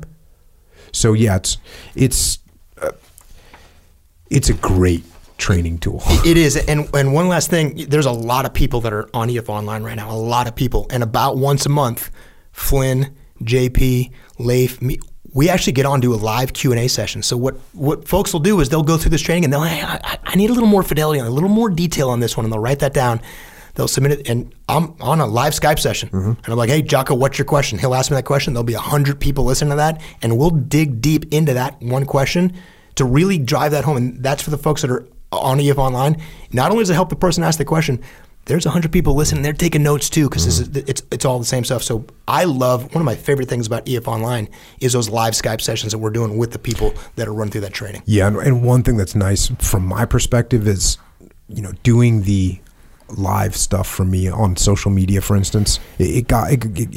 I still do it. I need to do it a little bit more often, but it gets a little crazy because there's people that are what they might not want to talk about leadership, which is fine, which is great. You know, I get that. There's a broad audience out there. But if you are on EF Online, you can ask me a question about your particular situation. Yep. And you know how many questions I get when I go online and do a Facebook Live or a Instagram Live or a Twitter, what's it called, Periscope Live? I mean, there's literally there'll be 1,000 questions in 20 minutes. When I did it I was with Pete and Brian, and we were in New York, and they're like, you got to do an Instagram Live, you know, Q&A. I said, okay, who's got questions? And they break it down how old the question is. So like, this question came 3 minutes ago. This question came 4 minutes ago. My questions, it would say there would be between 5 and 10 questions. No, I think it was between like 3 and 6 questions every second. So it'd say there'd be 6 questions. It'd be this question came 4 seconds ago. And so it just wasn't feasible. Yeah. And then I got to sort through all those. So with EF Online, you're getting that narrower, you're getting a group of people. What are they interested in? They're interested in learning about leadership. Yep. It's a closed group. So yeah, check out EF Online. That's a good point. The muster, Chicago's done. Next up is September 19th and 20th, Denver. It's going to sell out. They've all sold out. If you want to come, register now. Go to extremeownership.com for those details. And then, of course, we have EF Overwatch, which... What do you think about EF Overwatch, Dave? I just came back from a client last week where I spent a day with their executive leadership team, and it's the first time I've been with a client where one of their executive leaders was placed from EF Overwatch.